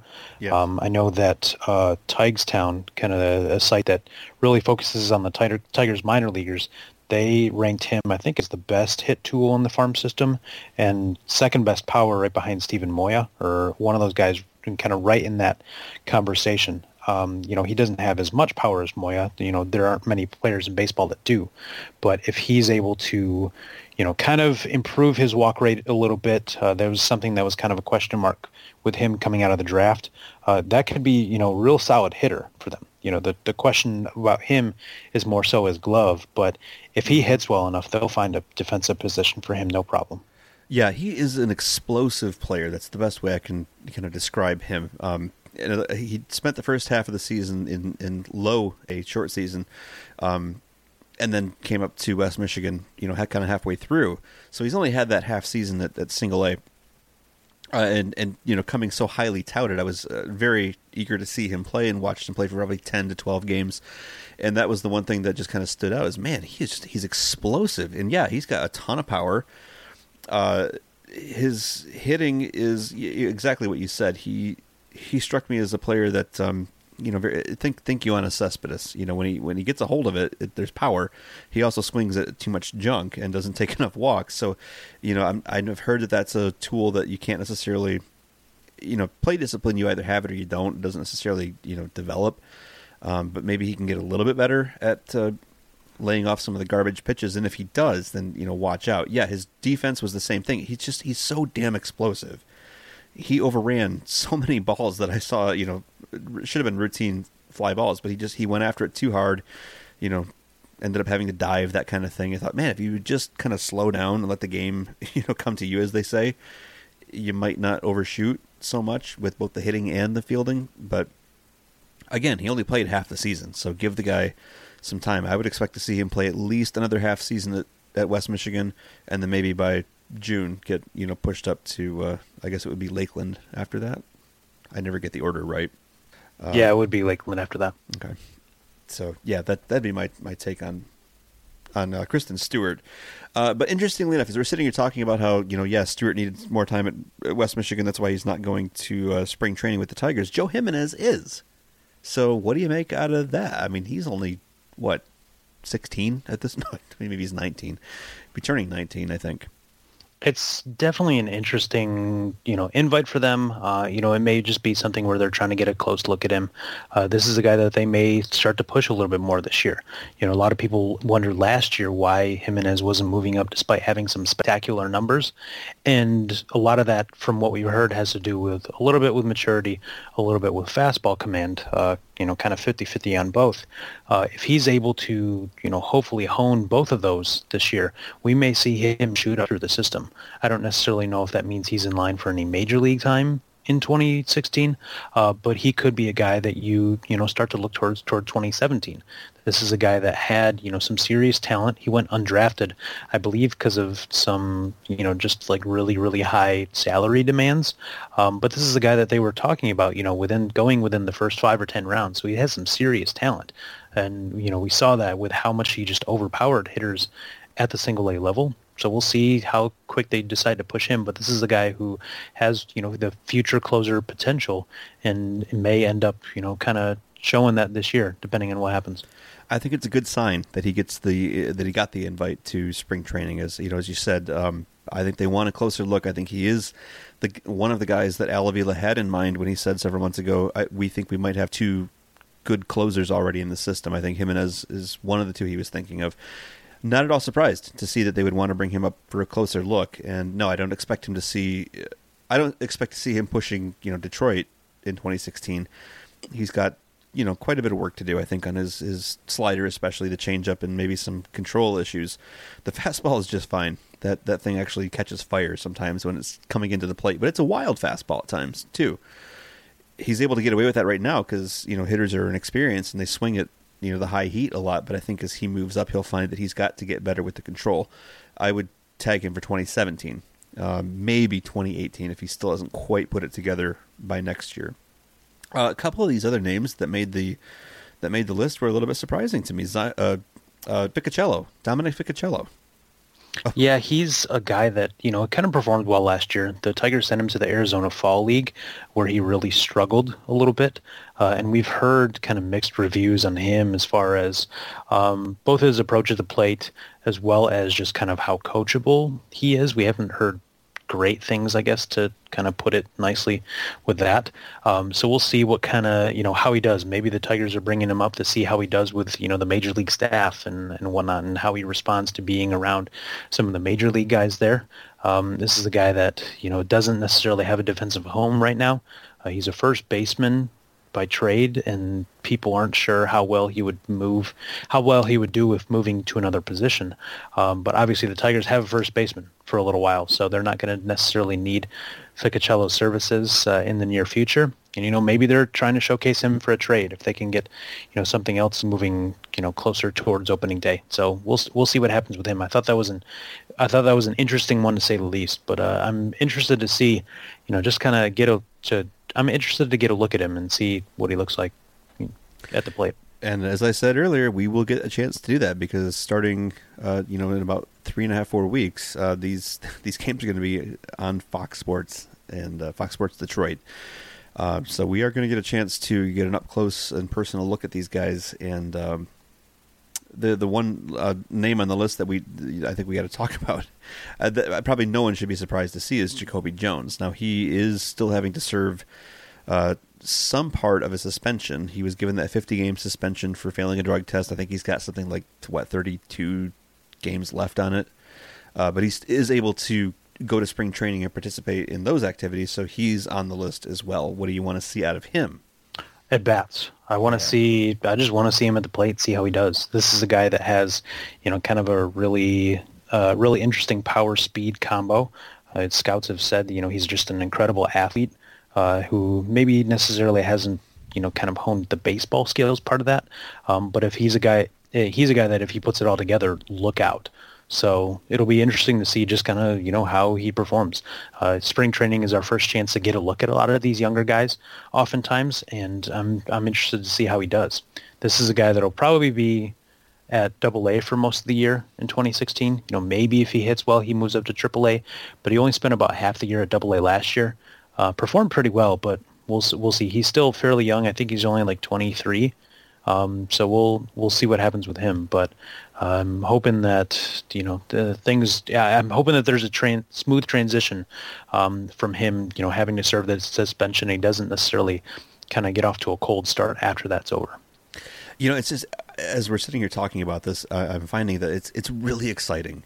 That I don't remember in the last couple of years being able to have these kinds of conversations and talk about, exciting young prospects like a Jacoby Jones, like a Michael Gerber, like a Joe Jimenez, or some of these other names that we've kind of thrown. Michael Fulmer, obviously, on that list. And yet here we are, saying, wow, in the next couple of years, there could be some real excitement going on come 2017, 2018. Certainly by 2019, some of these names will have, either ascended to the major league levels or been traded off for somebody else. But it seems like, boy, there's sure a long line of prospects at this point that we're all kind of excited, looking forward to seeing them play. And golly, I can't get over the fact that 2018 is going to be, by the time we get there, it's just going to be that's going to be when all these guys kind of hit, I think, at once. You're going to see, I think, by that point, Joe Jimenez, Michael Gerber, Kristen Stewart. Certainly before then, probably Michael Fulmer, Jacoby Jones. They're all going to come right around that same time. The future is bright, is what I'm getting at.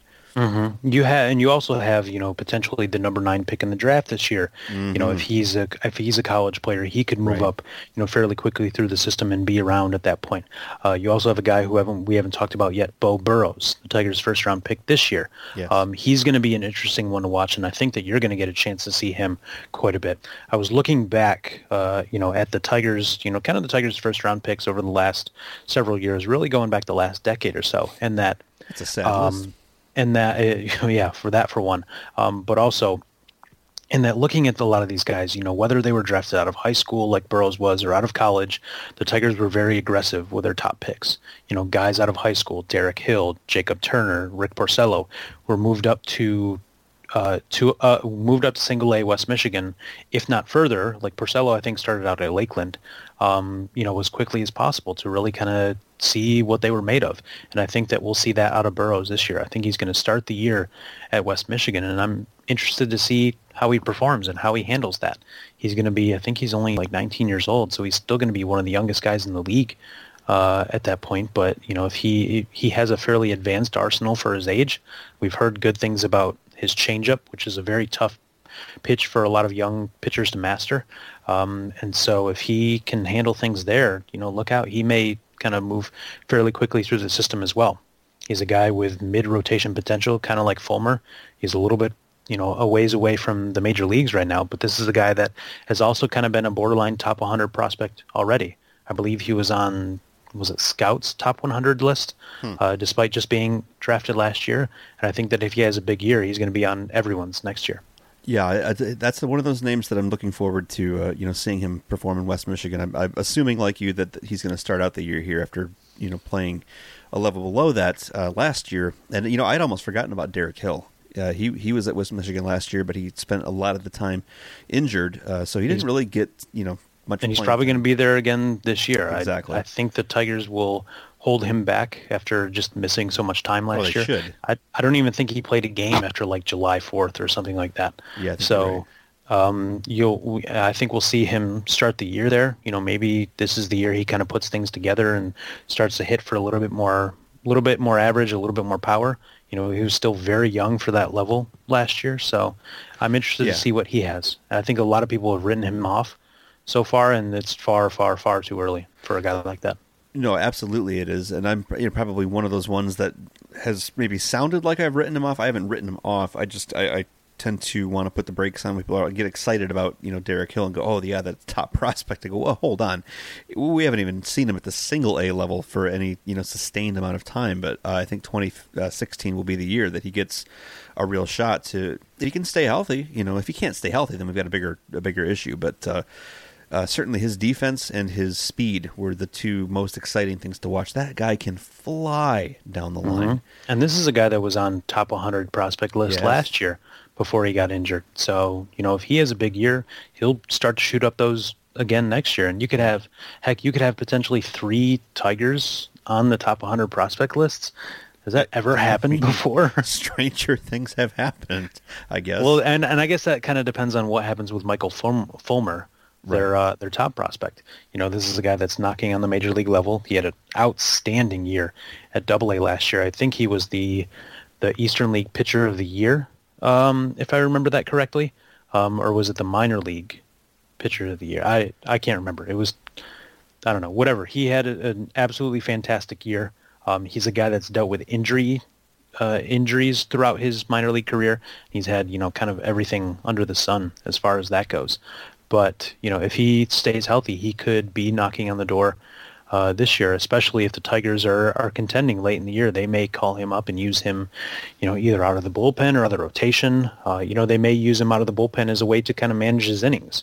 He only threw like 110, 120 innings last year and won't be in line for a huge jump in 2016. So, the Tigers may do, this is something that I've touched on before. They may do something similar like what the Atlanta Braves did with Chris Medlin a number of years ago. And, maybe start him out in the bullpen and then move him to the rotation or vice versa as a way to, have him at the major league level and still limit his innings. Prospects. It's a cool thing to be able to talk about it. It's a cool thing to be able to look forward to the next couple of years and see some of these names and the talent and how it develops and where they end up.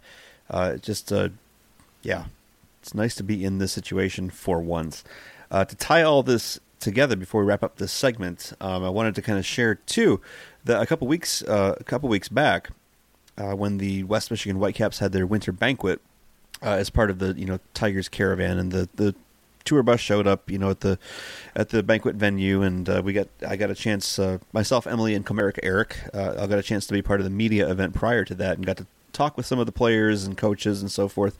And I did get a chance to talk to Nick Castellanos about this whole issue of Al Avila wanting to implement the Tigers way, this idea of needing uniformity of coaching and discipline and teaching at all levels, so that you have a player coming in at single A getting the same kind of instruction then at double A and at triple A and all the way up. And Nick, of course, is the guy that I thought of as, hey, he came into the system via West Michigan. He played with the Whitecaps. He went all the way up through to Detroit, through their farm system. And so I wanted to talk to him about that and just get his opinion on that, and said, this is what they're trying to do, this is what Al Avila wants to accomplish. How important do you think that is? That you have this kind of uniform approach. And you should have seen, Rob, the way his eyes lit up at that question. His eyebrows shot up and he said, oh, it is so important. And he did kind of affirm that, he said there's a lot of different, he was speaking specifically of hitting, and hitting coaching at the different levels. And he said, boy, there's a lot of guys out there with a lot of different philosophies. And I know he didn't want to come right out and say, yeah, they're giving me conflicting, information or advice or whatever. But he did say there's a lot of different philosophies, and you can learn a lot of things from the different philosophies. But there does need to be, kind of a uniform approach. So I thought it was interesting that he definitely it was more the expression on his face more than anything that he actually said that said to me, yeah, he gets it. He sees that there has been this, this bit of a problem, a gap. So I'm really excited that they're doing that. I'm really excited that they are focusing so much more on player development. And as we talk about all these cool prospects in the system, it doesn't just feel safe at that point to kind of go, not only are they there in the pipeline and probably aren't going to get traded, but they're also probably going to be getting much better coaching and development all the way through. It's definitely encouraging to hear stuff like that. Not only that they're developing the Tigers way, we still need to get our hands on that book. Yes, we do. By the way, we need to figure out something for that. But just to kind of hear Castellanos confirm, that they did kind of have some conflicting instruction along the way, and that's not necessarily anything malicious that these coaches are doing. They just all have their own styles, but to really streamline the process a little bit, I think is going to help them go along. I mean, you see, the Cardinals are kind of the ones famous for having the Cardinal way and what have you. And, people laugh about it, but at the same time, this is a team that has just churned out prospect after prospect after prospect. And these guys aren't, the top 100 guys, top 10 prospects or whatnot. These are guys that just kind of come out of nowhere, but they're all doing, things very well at the major league level. And I think that's a reason why the Cardinals have been so damn good and so damn consistent for the last 15, 20 years. So if the Tigers can do that, that'll be great. One thing that I'm kind of interested in, and I've kind of been following a little bit, is the international signings. I know that Patrick O'Kennedy wrote a post about that today, about how the Tigers could really make a splash in the international market. There are a few Cubans, kind of high-profile guys that have defected off the island recently, and Patrick says it'd be cool to get one of those guys, but these are guys that are going to get kind of the real gaudy bonuses. But Patrick also pointed out in that post that there are a lot of teams that are, facing penalties for oversigning on guys in past years, and that you basically have a third of baseball that could be out of the running for this next free agent class starting on July 2nd, 2016, a class that is reportedly supposed to be pretty good. And so the Tigers could kind of, if they decide to blow past their bonus pool limit and incur some of those penalties going forward, you could see them in this next year sign a lot of the top guys and really kind of restock their farm system in one fell swoop. You'll have the international bonus penalties going forward, but, if you can restock your guys with 2 or 3 years worth of prospects in 1 year, then not only are you kind of expediting your potential rebuilding or reloading or whatever you want to call it in the future, you also don't necessarily need to worry about, not you having these penalties that the Tigers don't necessarily need to worry about so much because they've kind of self-imposed some of them at some points, not necessarily like intentionally, but as far as any penalty goes, but they've been able to sign guys for, relatively cheap and do some decent things in their farm system with those guys, especially, if some of these guys that will be coming to the United States in the near future, they've already been able to do some nice things with that. So I don't think the penalties will affect them as much as they would other teams. Yeah, so it's just I'm still kind of in shock. It's been months, and we've known this and seen it kind of unfolding, but this organization is so much more focused now on, they beefed up their scouting department. They beefed up the analytics to, I think, get better at doing some of the scouting too. Wanting to implement this Tigers way, across all the systems, and not wanting to let go of the prospects that they have in this off season. And they didn't. They kept the guys they wanted to keep. Just the next couple of years are going to be very, very exciting. I think a whole new philosophy than what we've gotten used to over the last, whatever it was that Dombrowski was there, 14 years, I guess. That we got used to that style of just trade, bad drafts and that kind of thing. So it's going to be cool. So that should probably just about do it for our high and tight segment. We'll take a quick break, come back to Into the Mob Scene at Home, and take some listener questions. The overreaching question being, now what? And we'll talk about that when we get back. Swinging a fly ball left field, deep, going back, Cabrera, looking up, and it's gone, a home run! James McCann with the walk-off winner! Number 3, rounding third, exchanges the low 10 with Dave Clark, and into the mob scene at home. All right, let's get into the mob scene at home. This portion of the show where we like to take listeners' questions. Of course, you can send us your questions. We've been taking them via the website as of late, just putting up a questions post and then taking questions in the comments. But you can also reach us on Gmail at bybtigers@gmail.com, and also on Twitter at HookSlideBYB or at BYBRob. Any way you want to get a hold of us, that's fine with us. So let's get to the questions. Jaja Bojangles asks, what will happen with all the Tigers' surplus outfielders? Did they trade anyone? And boy, they do have a lot of outfielders now. When we were looking at, what was it, Tyler Collins and Cameron Maybin being the platoon split out there, and then they sign Upton, so Collins goes back to the minor leagues. But they've just got kind of a lot of outfielders to deal with. They do, but like you said, Collins can go to the minor leagues. I think he still has at least one more option available. So they're able to, shuttle him between Detroit and Toledo all in next season, no problem. We'll see what happens after that. But as far as this year goes, yeah, I think it'll be Collins going to the minor leagues. Maybe if something screwy happens, he sees some time at the majors. But I think that, kind of like I had touched on the site before. Collins kind of got teased by this offseason. He thought he's going to have a chance to compete for a job, and then boom, they signed Justin Upton, and well, shit, I'm going back to the minor leagues. Right. I mean, there's really no reason to keep him around at the major league level at that point. You already have 4 outfilders in. He would be a decent guy to have off the bench. If you had to decide, between him and Mike Aviles, I guess I'd side with Collins because he provides something. Right. But.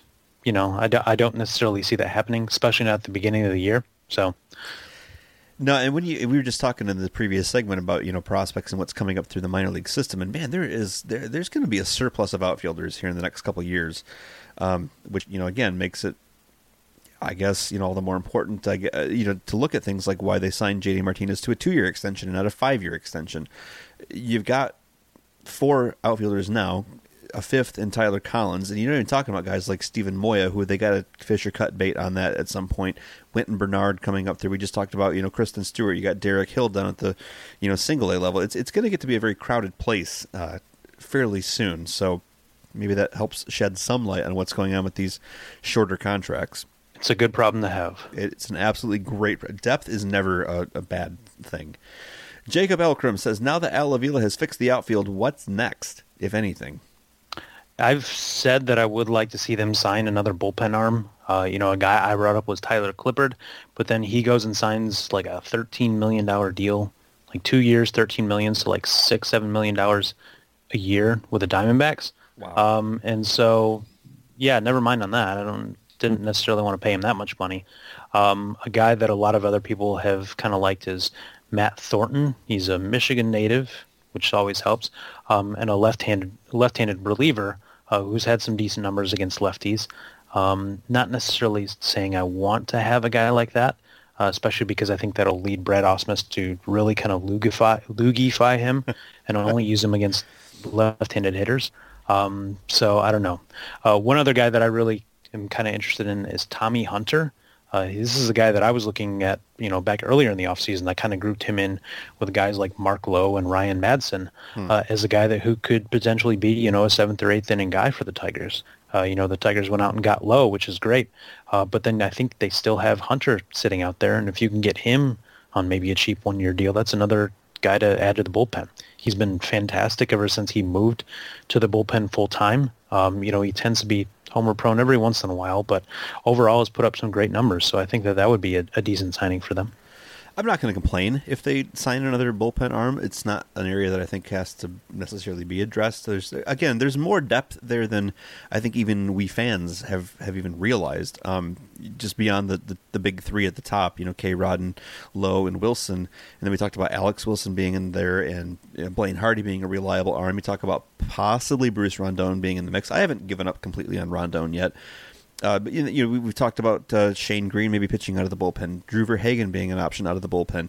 We haven't even touched on some of the other guys at the AAA level, possibly coming up. And what are they going to do with a Matt Boyd? Is he just going to be a starter, or is he going to potentially be someone they could use out of the pen, kind of break him into the major league level? Same thing would go for say a Michael Fulmer. We already talked about. I think I said Paul Volcker being down there. There's just a lot of options still in the bullpen. So in answer to the question, Jacob, what's next? If anything, what's next is baseball, damn it. And let's do this thing, okay? And the next question comes from not even trying that name. Okay. I don't know. I felt bad for trying to put it in there, and I also didn't want to have to copy and paste it. So all right then. The anonymous question then is, what are your thoughts on putting a major or minor league team in Cuba? I think it'd be interesting. The kind of U.S.-Cuban relations have been softening, I guess, as of late. Major League Baseball seems to kind of be pushing the envelope as well. I know that Miguel Cabrera and some other players went on, I believe they called it a goodwill tour to Cuba earlier this year. Former Tiger Brian Pena was on part of that group as well. And I think it'd be interesting to have a team there. I mean, you could easily move someone like Tampa Bay to Cuba. It's adds half an hour to that flight or something like that. I mean, Cuba's so close to southern Florida, and so I don't necessarily think it would be a detriment as far as travel or anything goes. I mean, yeah, you got to go through customs and whatnot, but if things kind of break well as far as U.S.-Cuban relations go, and the whole political side of that, I think it'd be great for the game. Cuba is obviously a very is a baseball-rich country as far as, their passion for the game, and the amount of talent that small country produces is incredible. So I don't necessarily see a huge downside to it. If they start expanding all over, Central and Latin America, that may kind of prove problematic at some point. I know that there have also been, small outcries for a team in Mexico City, which if you think balls fly in Coors Field, good Lord, that would be fun to watch. But I think Cuba would be, kind of a good little icebreaker for that. Yeah. The question is, what are your thoughts? And the answer to that is, again, I'm having a hard time just making sure that I get my car washed and haircut next week, let alone keeping up with what's gone on in Major League Baseball this offseason, let alone what is happening internationally. So I guess my thoughts are just, they're flatlined. I really don't have any.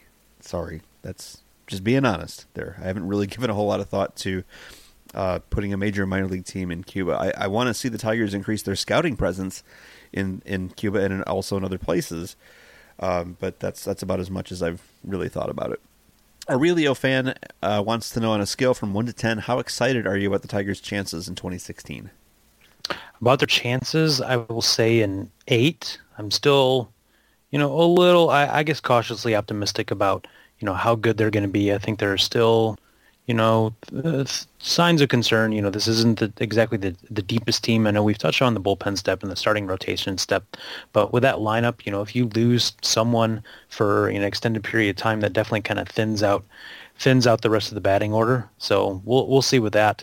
But as far as how excited I am about actual baseball happening, we'd have to go to 15 or 20. Well, I mean, that's good. You're up to an 8 from, I think the last time I asked you that question, you were at a 7, maybe a 6 as far as the Tigers' chances. So it seems like you're getting closer to 10 as we. Well, was that before or after the Upton signing? I think it was probably before. So Upton was worth a 1-point move on the scale. I guess that's the value of Upton. For me, I've talked about it all this show. I'm terribly excited. I cannot wait for this to start.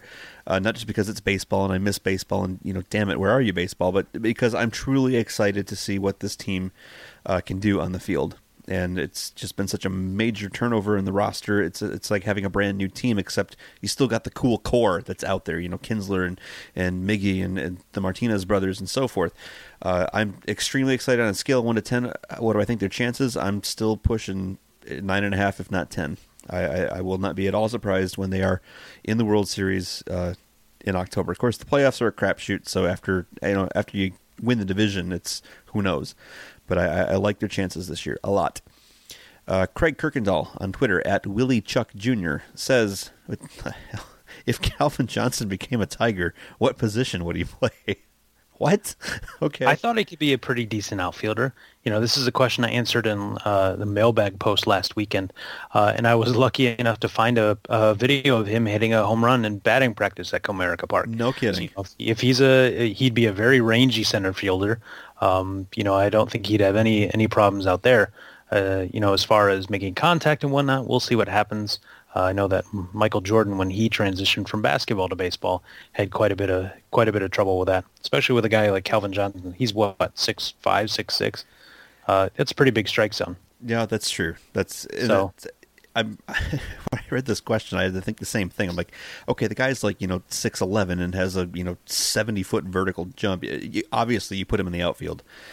He's fast, So yeah, you want this nice tall guy that can rob home runs. The only other thing is he's a big dude. He's a football player, and so I might employ him kind of on the sidelines for any time Brad Ausmus goes out to make a stupid pitching change, and then Johnson runs out and just blitzes him, tackles him before he even gets to the chalk line. That's exactly how I would play Calvin Johnson on the Tigers. Did he officially retire? Did we know that yet?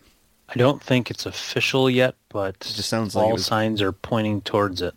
So there you go. Detroit teams, man, swirling the drain for some reason. Oh, let's hope the Tigers turn that around in 2016. Andrew Oom, at Andrew Oom on Twitter, says, which player will be the scapegoat this year, and who is the unreasonable and indefensible fan favorite? This is another one that I've already answered on the site. I said that the scapegoat is going to be Nick Castellanos, especially if he doesn't get off to a hot start at the plate. This is a guy who fans have really kind of been propped up to, they've been pumped up for him for the last few years.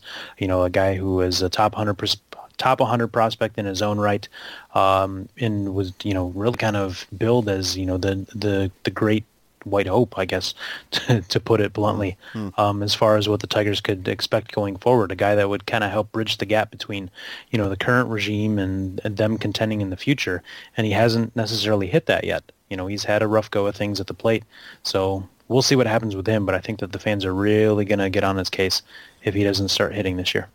And the unreasonable, indefensible fan favorite? James McCann, because he had a good year this year, but with Alex Avila gone and everyone just so excited about that, I think they're going to be all over McCann, even if he doesn't necessarily get off to a great start at the plate. He didn't hit very well against right-handers last year, and he's probably going to be facing more of them this year, so we'll see what happens with him.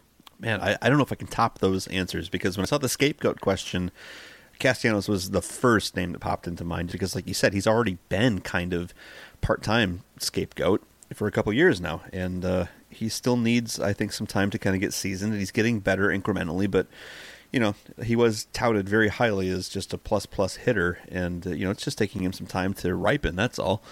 But as far as the other thought that I had was Mike Pelfrey. And again, for as much as I tout Pelfrey and what value I think he brings to the team, I've always said too, I don't expect him to be Cy Young either. I expect him to be very Rick Porcello. I expect him to be mediocrely good.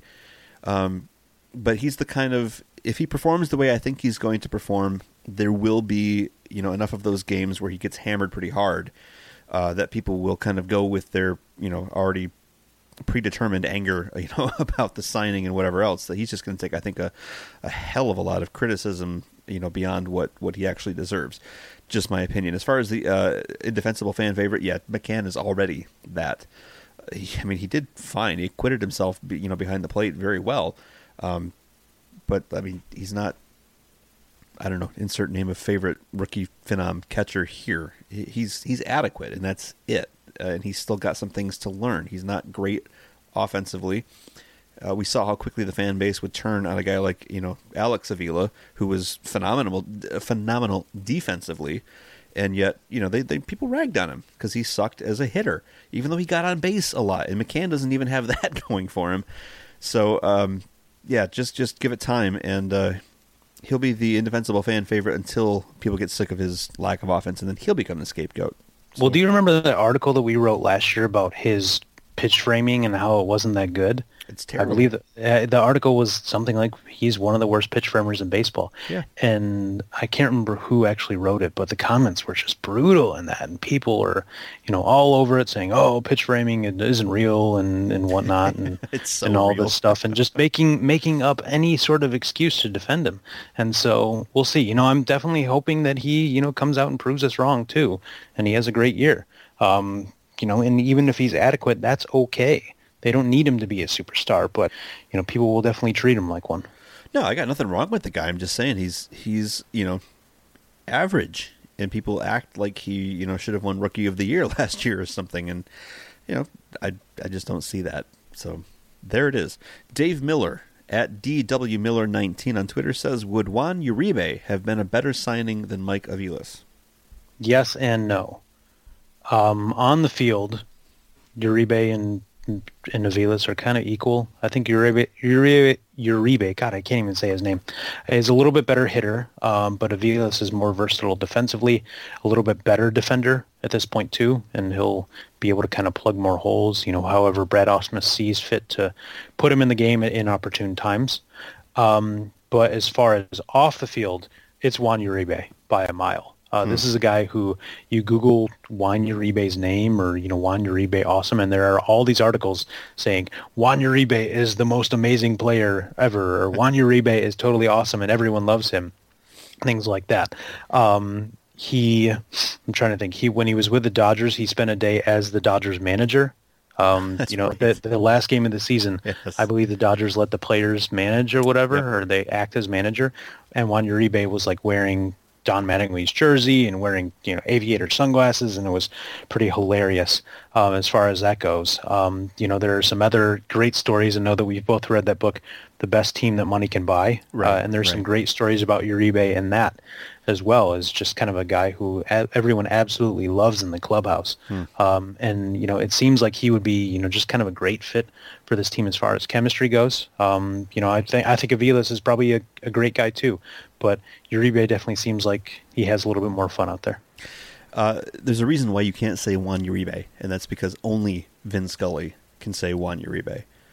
That's just the way it is. All those hours and hours listening to Vin Scully call Dodger games, I will forever now see the name Juan Uribe and hear it in his voice. So don't feel bad. I would have rather signed Vin Scully. Hey, anytime. I love Dan Dickerson, don't get me wrong, but just maybe a month. Give me a month of Vin Scully calling Tiger ball games and telling. Can we put them together? Oh my God, wouldn't that just be the end of it? That would break the radio. Holy crap. Yeah, I would never watch TV again if that were the case.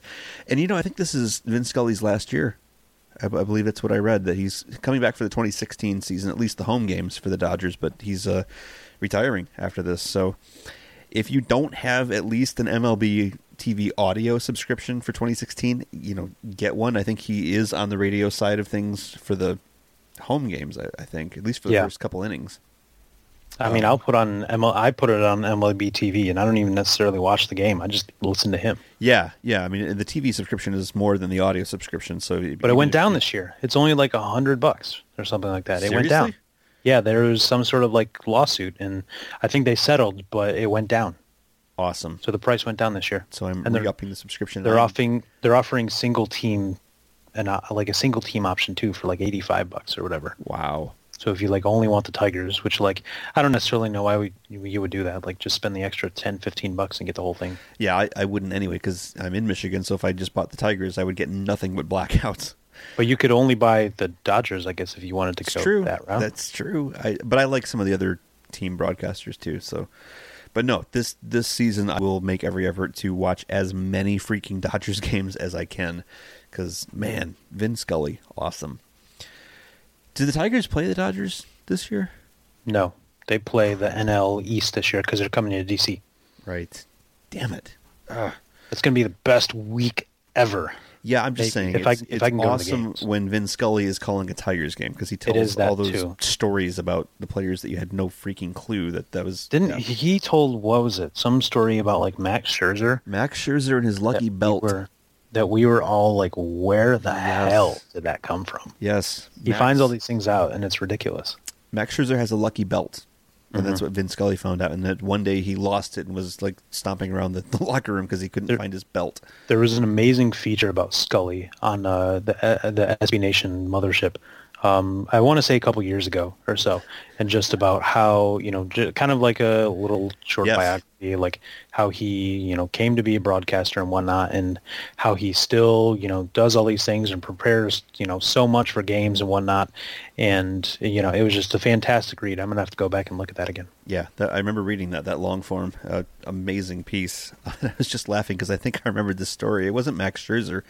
He did tell the story of Scherzer and the lucky belt, but no, the one that had all of us going, what in the hell, was the story about Torrey Hunter and about how his dad went to prison and was gone for a couple months, and then he came back, and Torrey came back home one day and like put his dad's coat on and went to school and found a crack pipe in the jacket. See, and pocket. I'm still thinking of another story that he told. This was a 2-game series, we're coming up with like several stories that Scully told that we had never heard from anyone else before. So I'm gonna have to go back and listen to those games now because they're on the archive. Just a legend.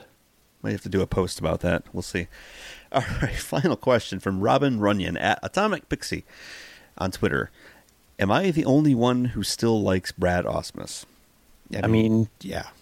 Maybe? No, of course not. There's plenty of lunatics in the asylum. You can't be the only one. No, probably not. I will say, though, like I'm still optimistic about what he's going to bring to the table this year. I'm still very encouraged about what Al Avila had to say about him and specifically how the players all kind of came to bat for him when all of that, kind of news, I guess I say in quotes, about him being fired at the end of the season and how they, went about evaluating him and seeing if he really was the best fit for this team. And I don't necessarily think that players are just going to kind of pay lip service to something like that. This is a guy that they're going to be with for 6-7 months out of the year who's really kind of calling the shots. They're going to want the best guy in the position to do that possible. And the fact that they, really kind of came out, with such strong support for him, I think speaks well to what we can expect. He's never going to be a great in-game tactician, I don't think, and that's going to be frustrating as all hell. But if he's managing the other 21 hours of the day a lot better than those 3 on the field, then I'm okay with that. And you can't see me, listeners, but I'm just sitting here making a wanking motion so hard, and I'm not going to stop for like 3 minutes. Just 3 minutes of silence and me wanking. That's what I think about all of that. I had just about gotten to the point of coming to peace with the fact that Ausmus was coming back because baseball season ended, and I had a couple months, to step back from it and get some distance and be okay with it. And then I saw him give that interview on MLB Network during the winter meetings, and he talked about the bullpen management issue and how the fact that I didn't really have a guy that I could slot into the 7th, 8th, and 9th innings, and so I had to mix and match, and it didn't go well. And I went, "You dick, you stupid idiot, you freaking!" And I was mad all over again because he went on TV and basically admitted, if I don't have role guys to put in their slots, then I haven't got a freaking clue what I'm doing. And I went, okay. I'm angry all over again, and he's going to be back, and he's going to piss us off next year. And you know what he's going to do? Do you know what he's going to do? I'll tell you what he's going to do. He's going to use Justin Wilson as a f***ing loogie. He's going to bring him out the same way he got used in New York, the way that Joe Girardi used him. He's going to walk him out there to be doing how he used Wilson to face Bryce Harper because it was lefty on lefty, and then he pulled him, and brought in Dylan Betances. Ausmus is going to do that, and he said as much. And how he was going to use these guys, he said, he'll use Wilson and Lowe as setup men based on matchups. F*** you, Brad Ausmus. I am... Can we stop? Can we end this segment now? Sure. Okay. This is kind of funny. I'm angry all over again. I can't afford to be angry. I need my medication. All right. When we come back, we will wrap up this crazy long-ass show with the 7th inning kvetch, and we're going to let Rob rant on why media coverage just sucks when we get back. 3 now. Here's the 2-2. Oh, boy. Curveball grabbed the outside corner. Victor not happy. Pitch that he felt went around the plate. You rarely see Victor complain. Brad Ausmus better get out there quickly. And Victor got tossed. Wow. All right, so let's hit into the home stretch here with our 7th inning kvetch segment. This is where we get to kind of sound off on whatever the hell we want to sound off about. And Rob, you put some stuff here in the show notes that you wanted to talk about media coverage in sports and why it's mostly awful. And apparently this is kind of all stemming from what happened over the weekend with the Super Bowl. And it's kind of all over the news. I was just reading about it this morning. That post-game interview with Cam Newton, the quarterback for the Carolina Panthers, and he had a rough game. That poor kid got knocked 7 ways to Sunday, including the one play where the Broncos forced a fumble on him and it turned into a defensive touchdown. I mean, I've never seen him under so much pressure in a game, and it was just very unfortunate. And then they had the post-game interview, and he ended up, aside from just being very terse during the interview, he ended up walking out, halfway through it and saying, "Screw it, I'm done." So this apparently inspired something of a rant. Well, it did, and I remember I went back and watched Newton's whole interview.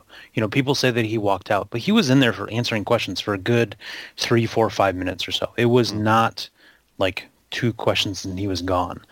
He's being asked all these questions, and in particular, one that was asked repeatedly, I want to say 3, 4, 5 times, was, "Can you put your disappointment into words?" Oh, yeah. And first of all, what kind of terrible question is that? The guy just lost the biggest game of his life. This is something he's been training for what, 20, 25 years? This is, his dream. And he's had it from him. And that really wasn't necessarily his fault. His teammates, we can get into that whole thing, but, he was really kind of hung out to dry. And I guess that's all I'll say about the actual game itself. But then you have the media asking him all of these shitty questions about, can you put your disappointment into words? How the hell do you think he feels after this? And he's just being, and then he walks out on this press conference after being asked the same question over and over and over. And what the heck do you think he's going to say? Oh, it's not that bad or whatever. Obviously he's pissed. He had to watch the Broncos, celebrate all over the field. I think there are even, pictures of him going out and congratulating Peyton Manning personally before he went back into the locker room and had to do this stupid interview. And it just goes to show that how crappy sports coverage can be. Journalists and whatnot are, they're looking for quotes after the game so that they can fill their deadline, and then they get mad that someone like Marshawn Lynch doesn't answer their question the way that they want it or whatever, and they want these guys to, give thoughtful quotes, but then the one time that a guy actually does, kind of act out and doesn't be a robot and shows some emotion like Cam Newton did when he was pissed off that he had lost the biggest game of his career, then he gets just absolutely crucified in the media for being, a sore loser and a baby and whatnot.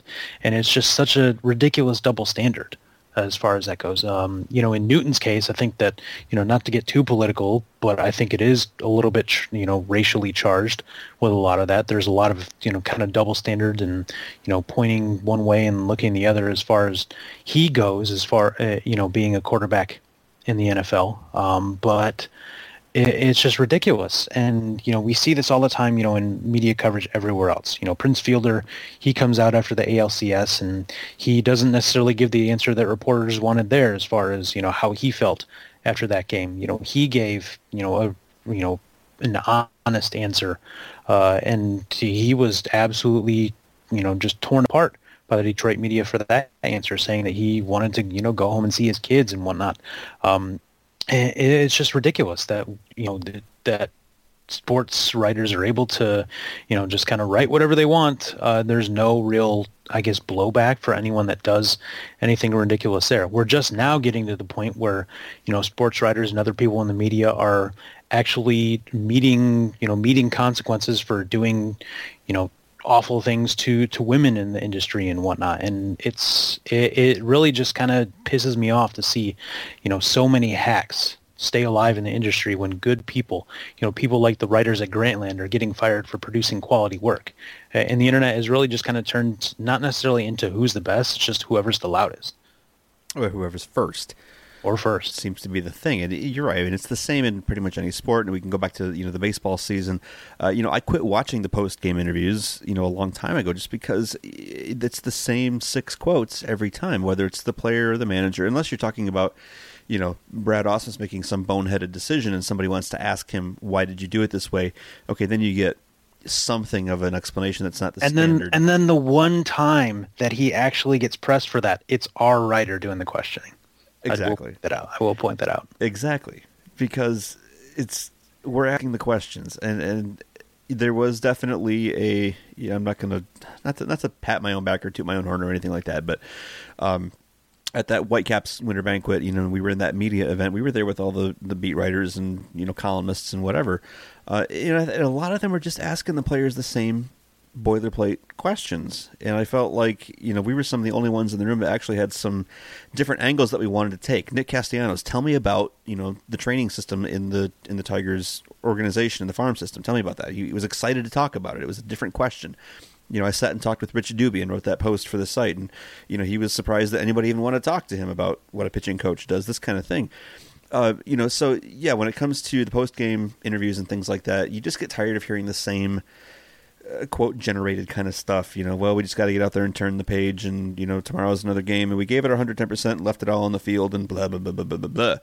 But you're right. The minute anybody departs from the boilerplate template, it doesn't usually go well. And I can only think of a few rare, exceptions to that rule. I think, my brain just blanked. Cubs manager is Joe Madden, right? He does a pretty good post-game interview, I think. Joe Girardi is extremely...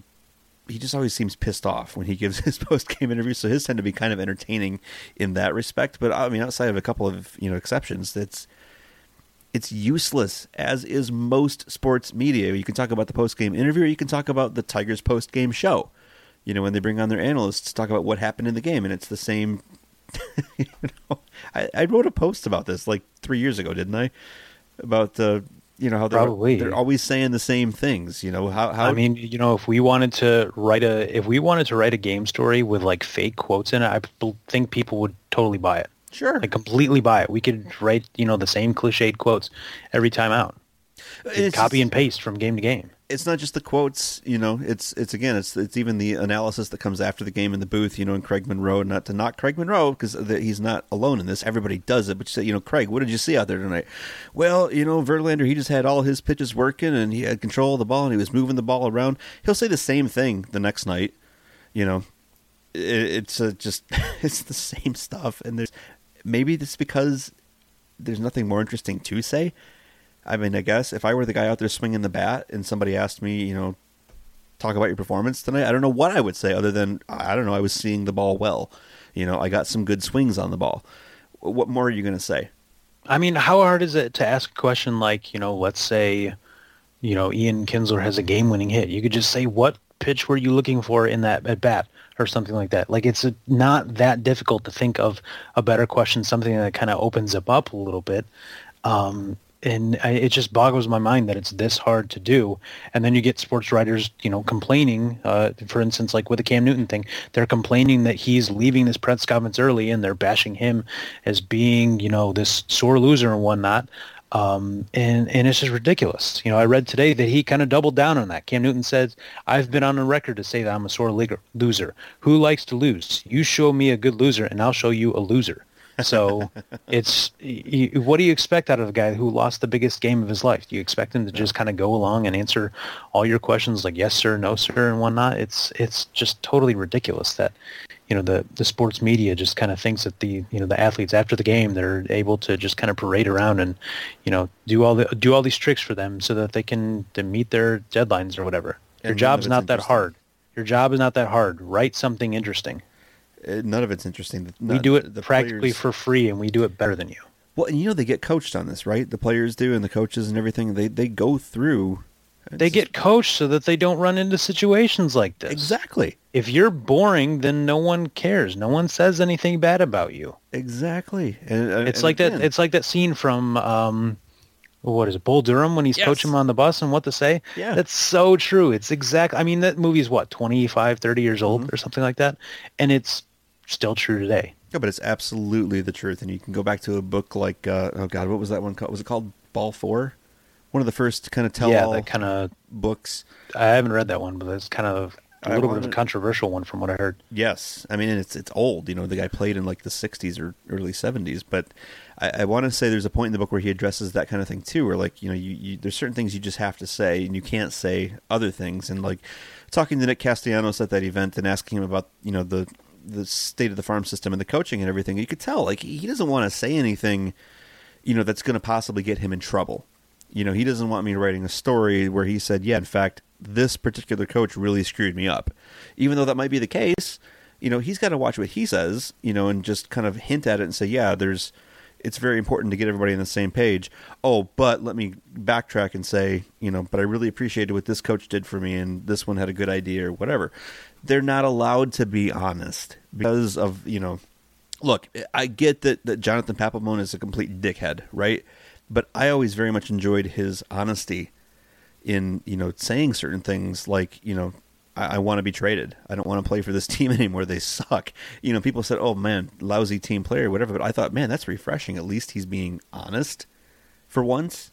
I mean, I don't know if he's the best example because, he might be kind of a rough team player given what we saw towards the end of the season there. But I definitely get it. And, getting some of these guys and saying, some more honest things, it's refreshing. But at the same time, the blowback that they get in the media is just ridiculous. Why are we penalizing these guys for, giving honest opinions about questions that they're asking? Like if you aren't expecting an honest answer, why are you asking that question in the first place? Because it's safe.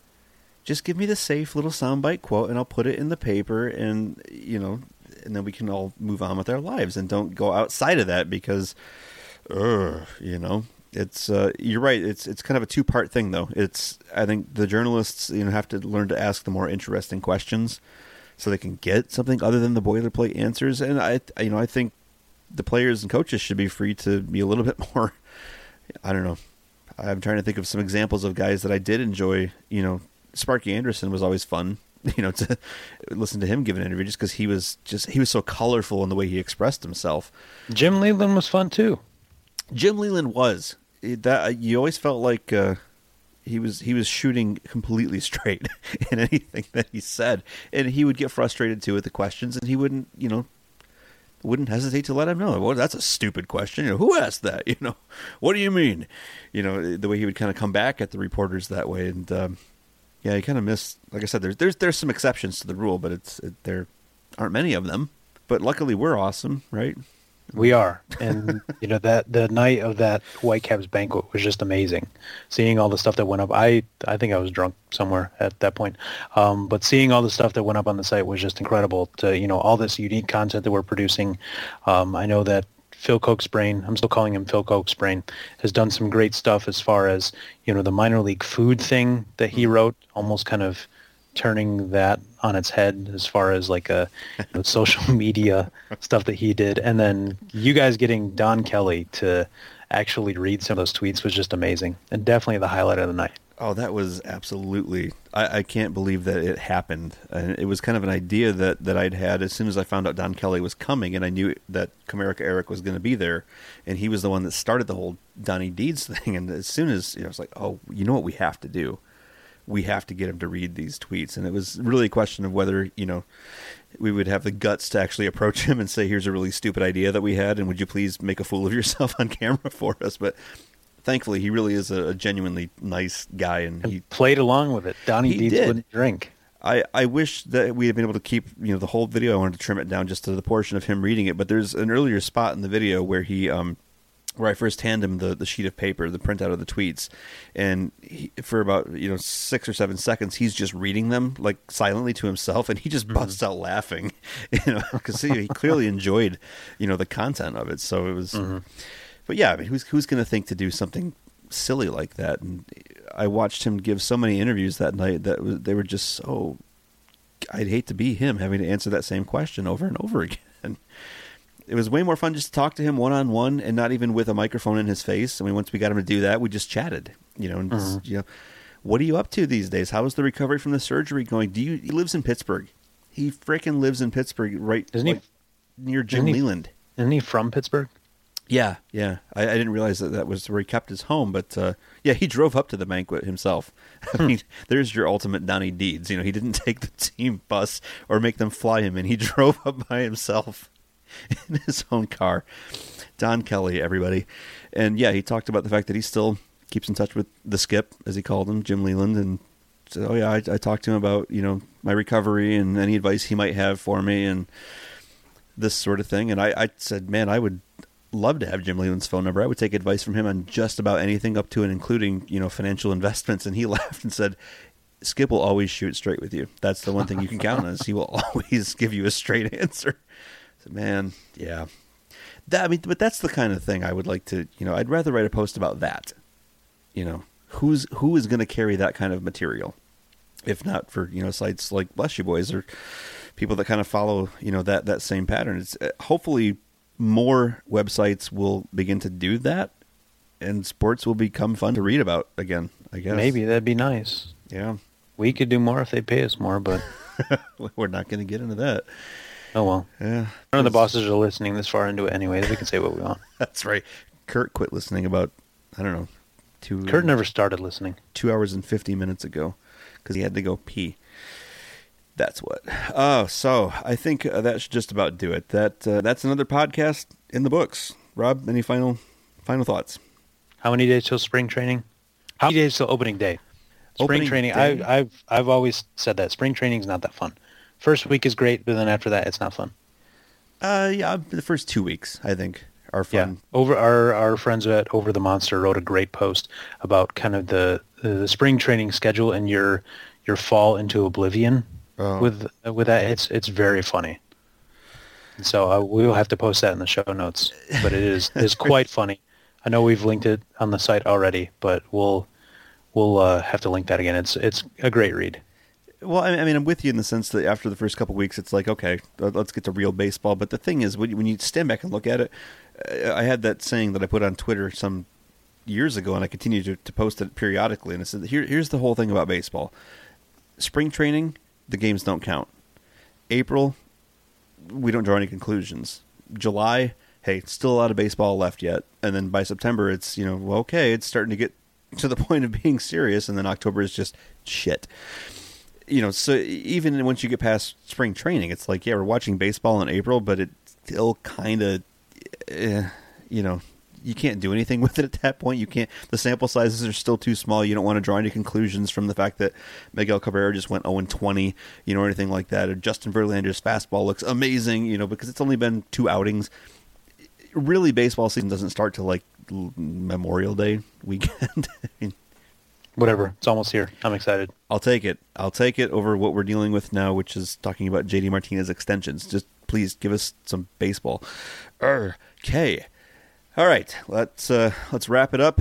Always remember, we are only one half of the conversation, and you are the other half. So leave us your comments at the website at blessyouboys.com or on Twitter, HookSlideBYB or BYBRob. Send us an email at bybtigers@gmail.com. So, on behalf of Robert Jackie and bored baseball fans everywhere, this is Hook Slide. Have a happy Valentine's weekend, and remember that I love you all, just not in that way. And we will see you next time on The Voice of the Turtle.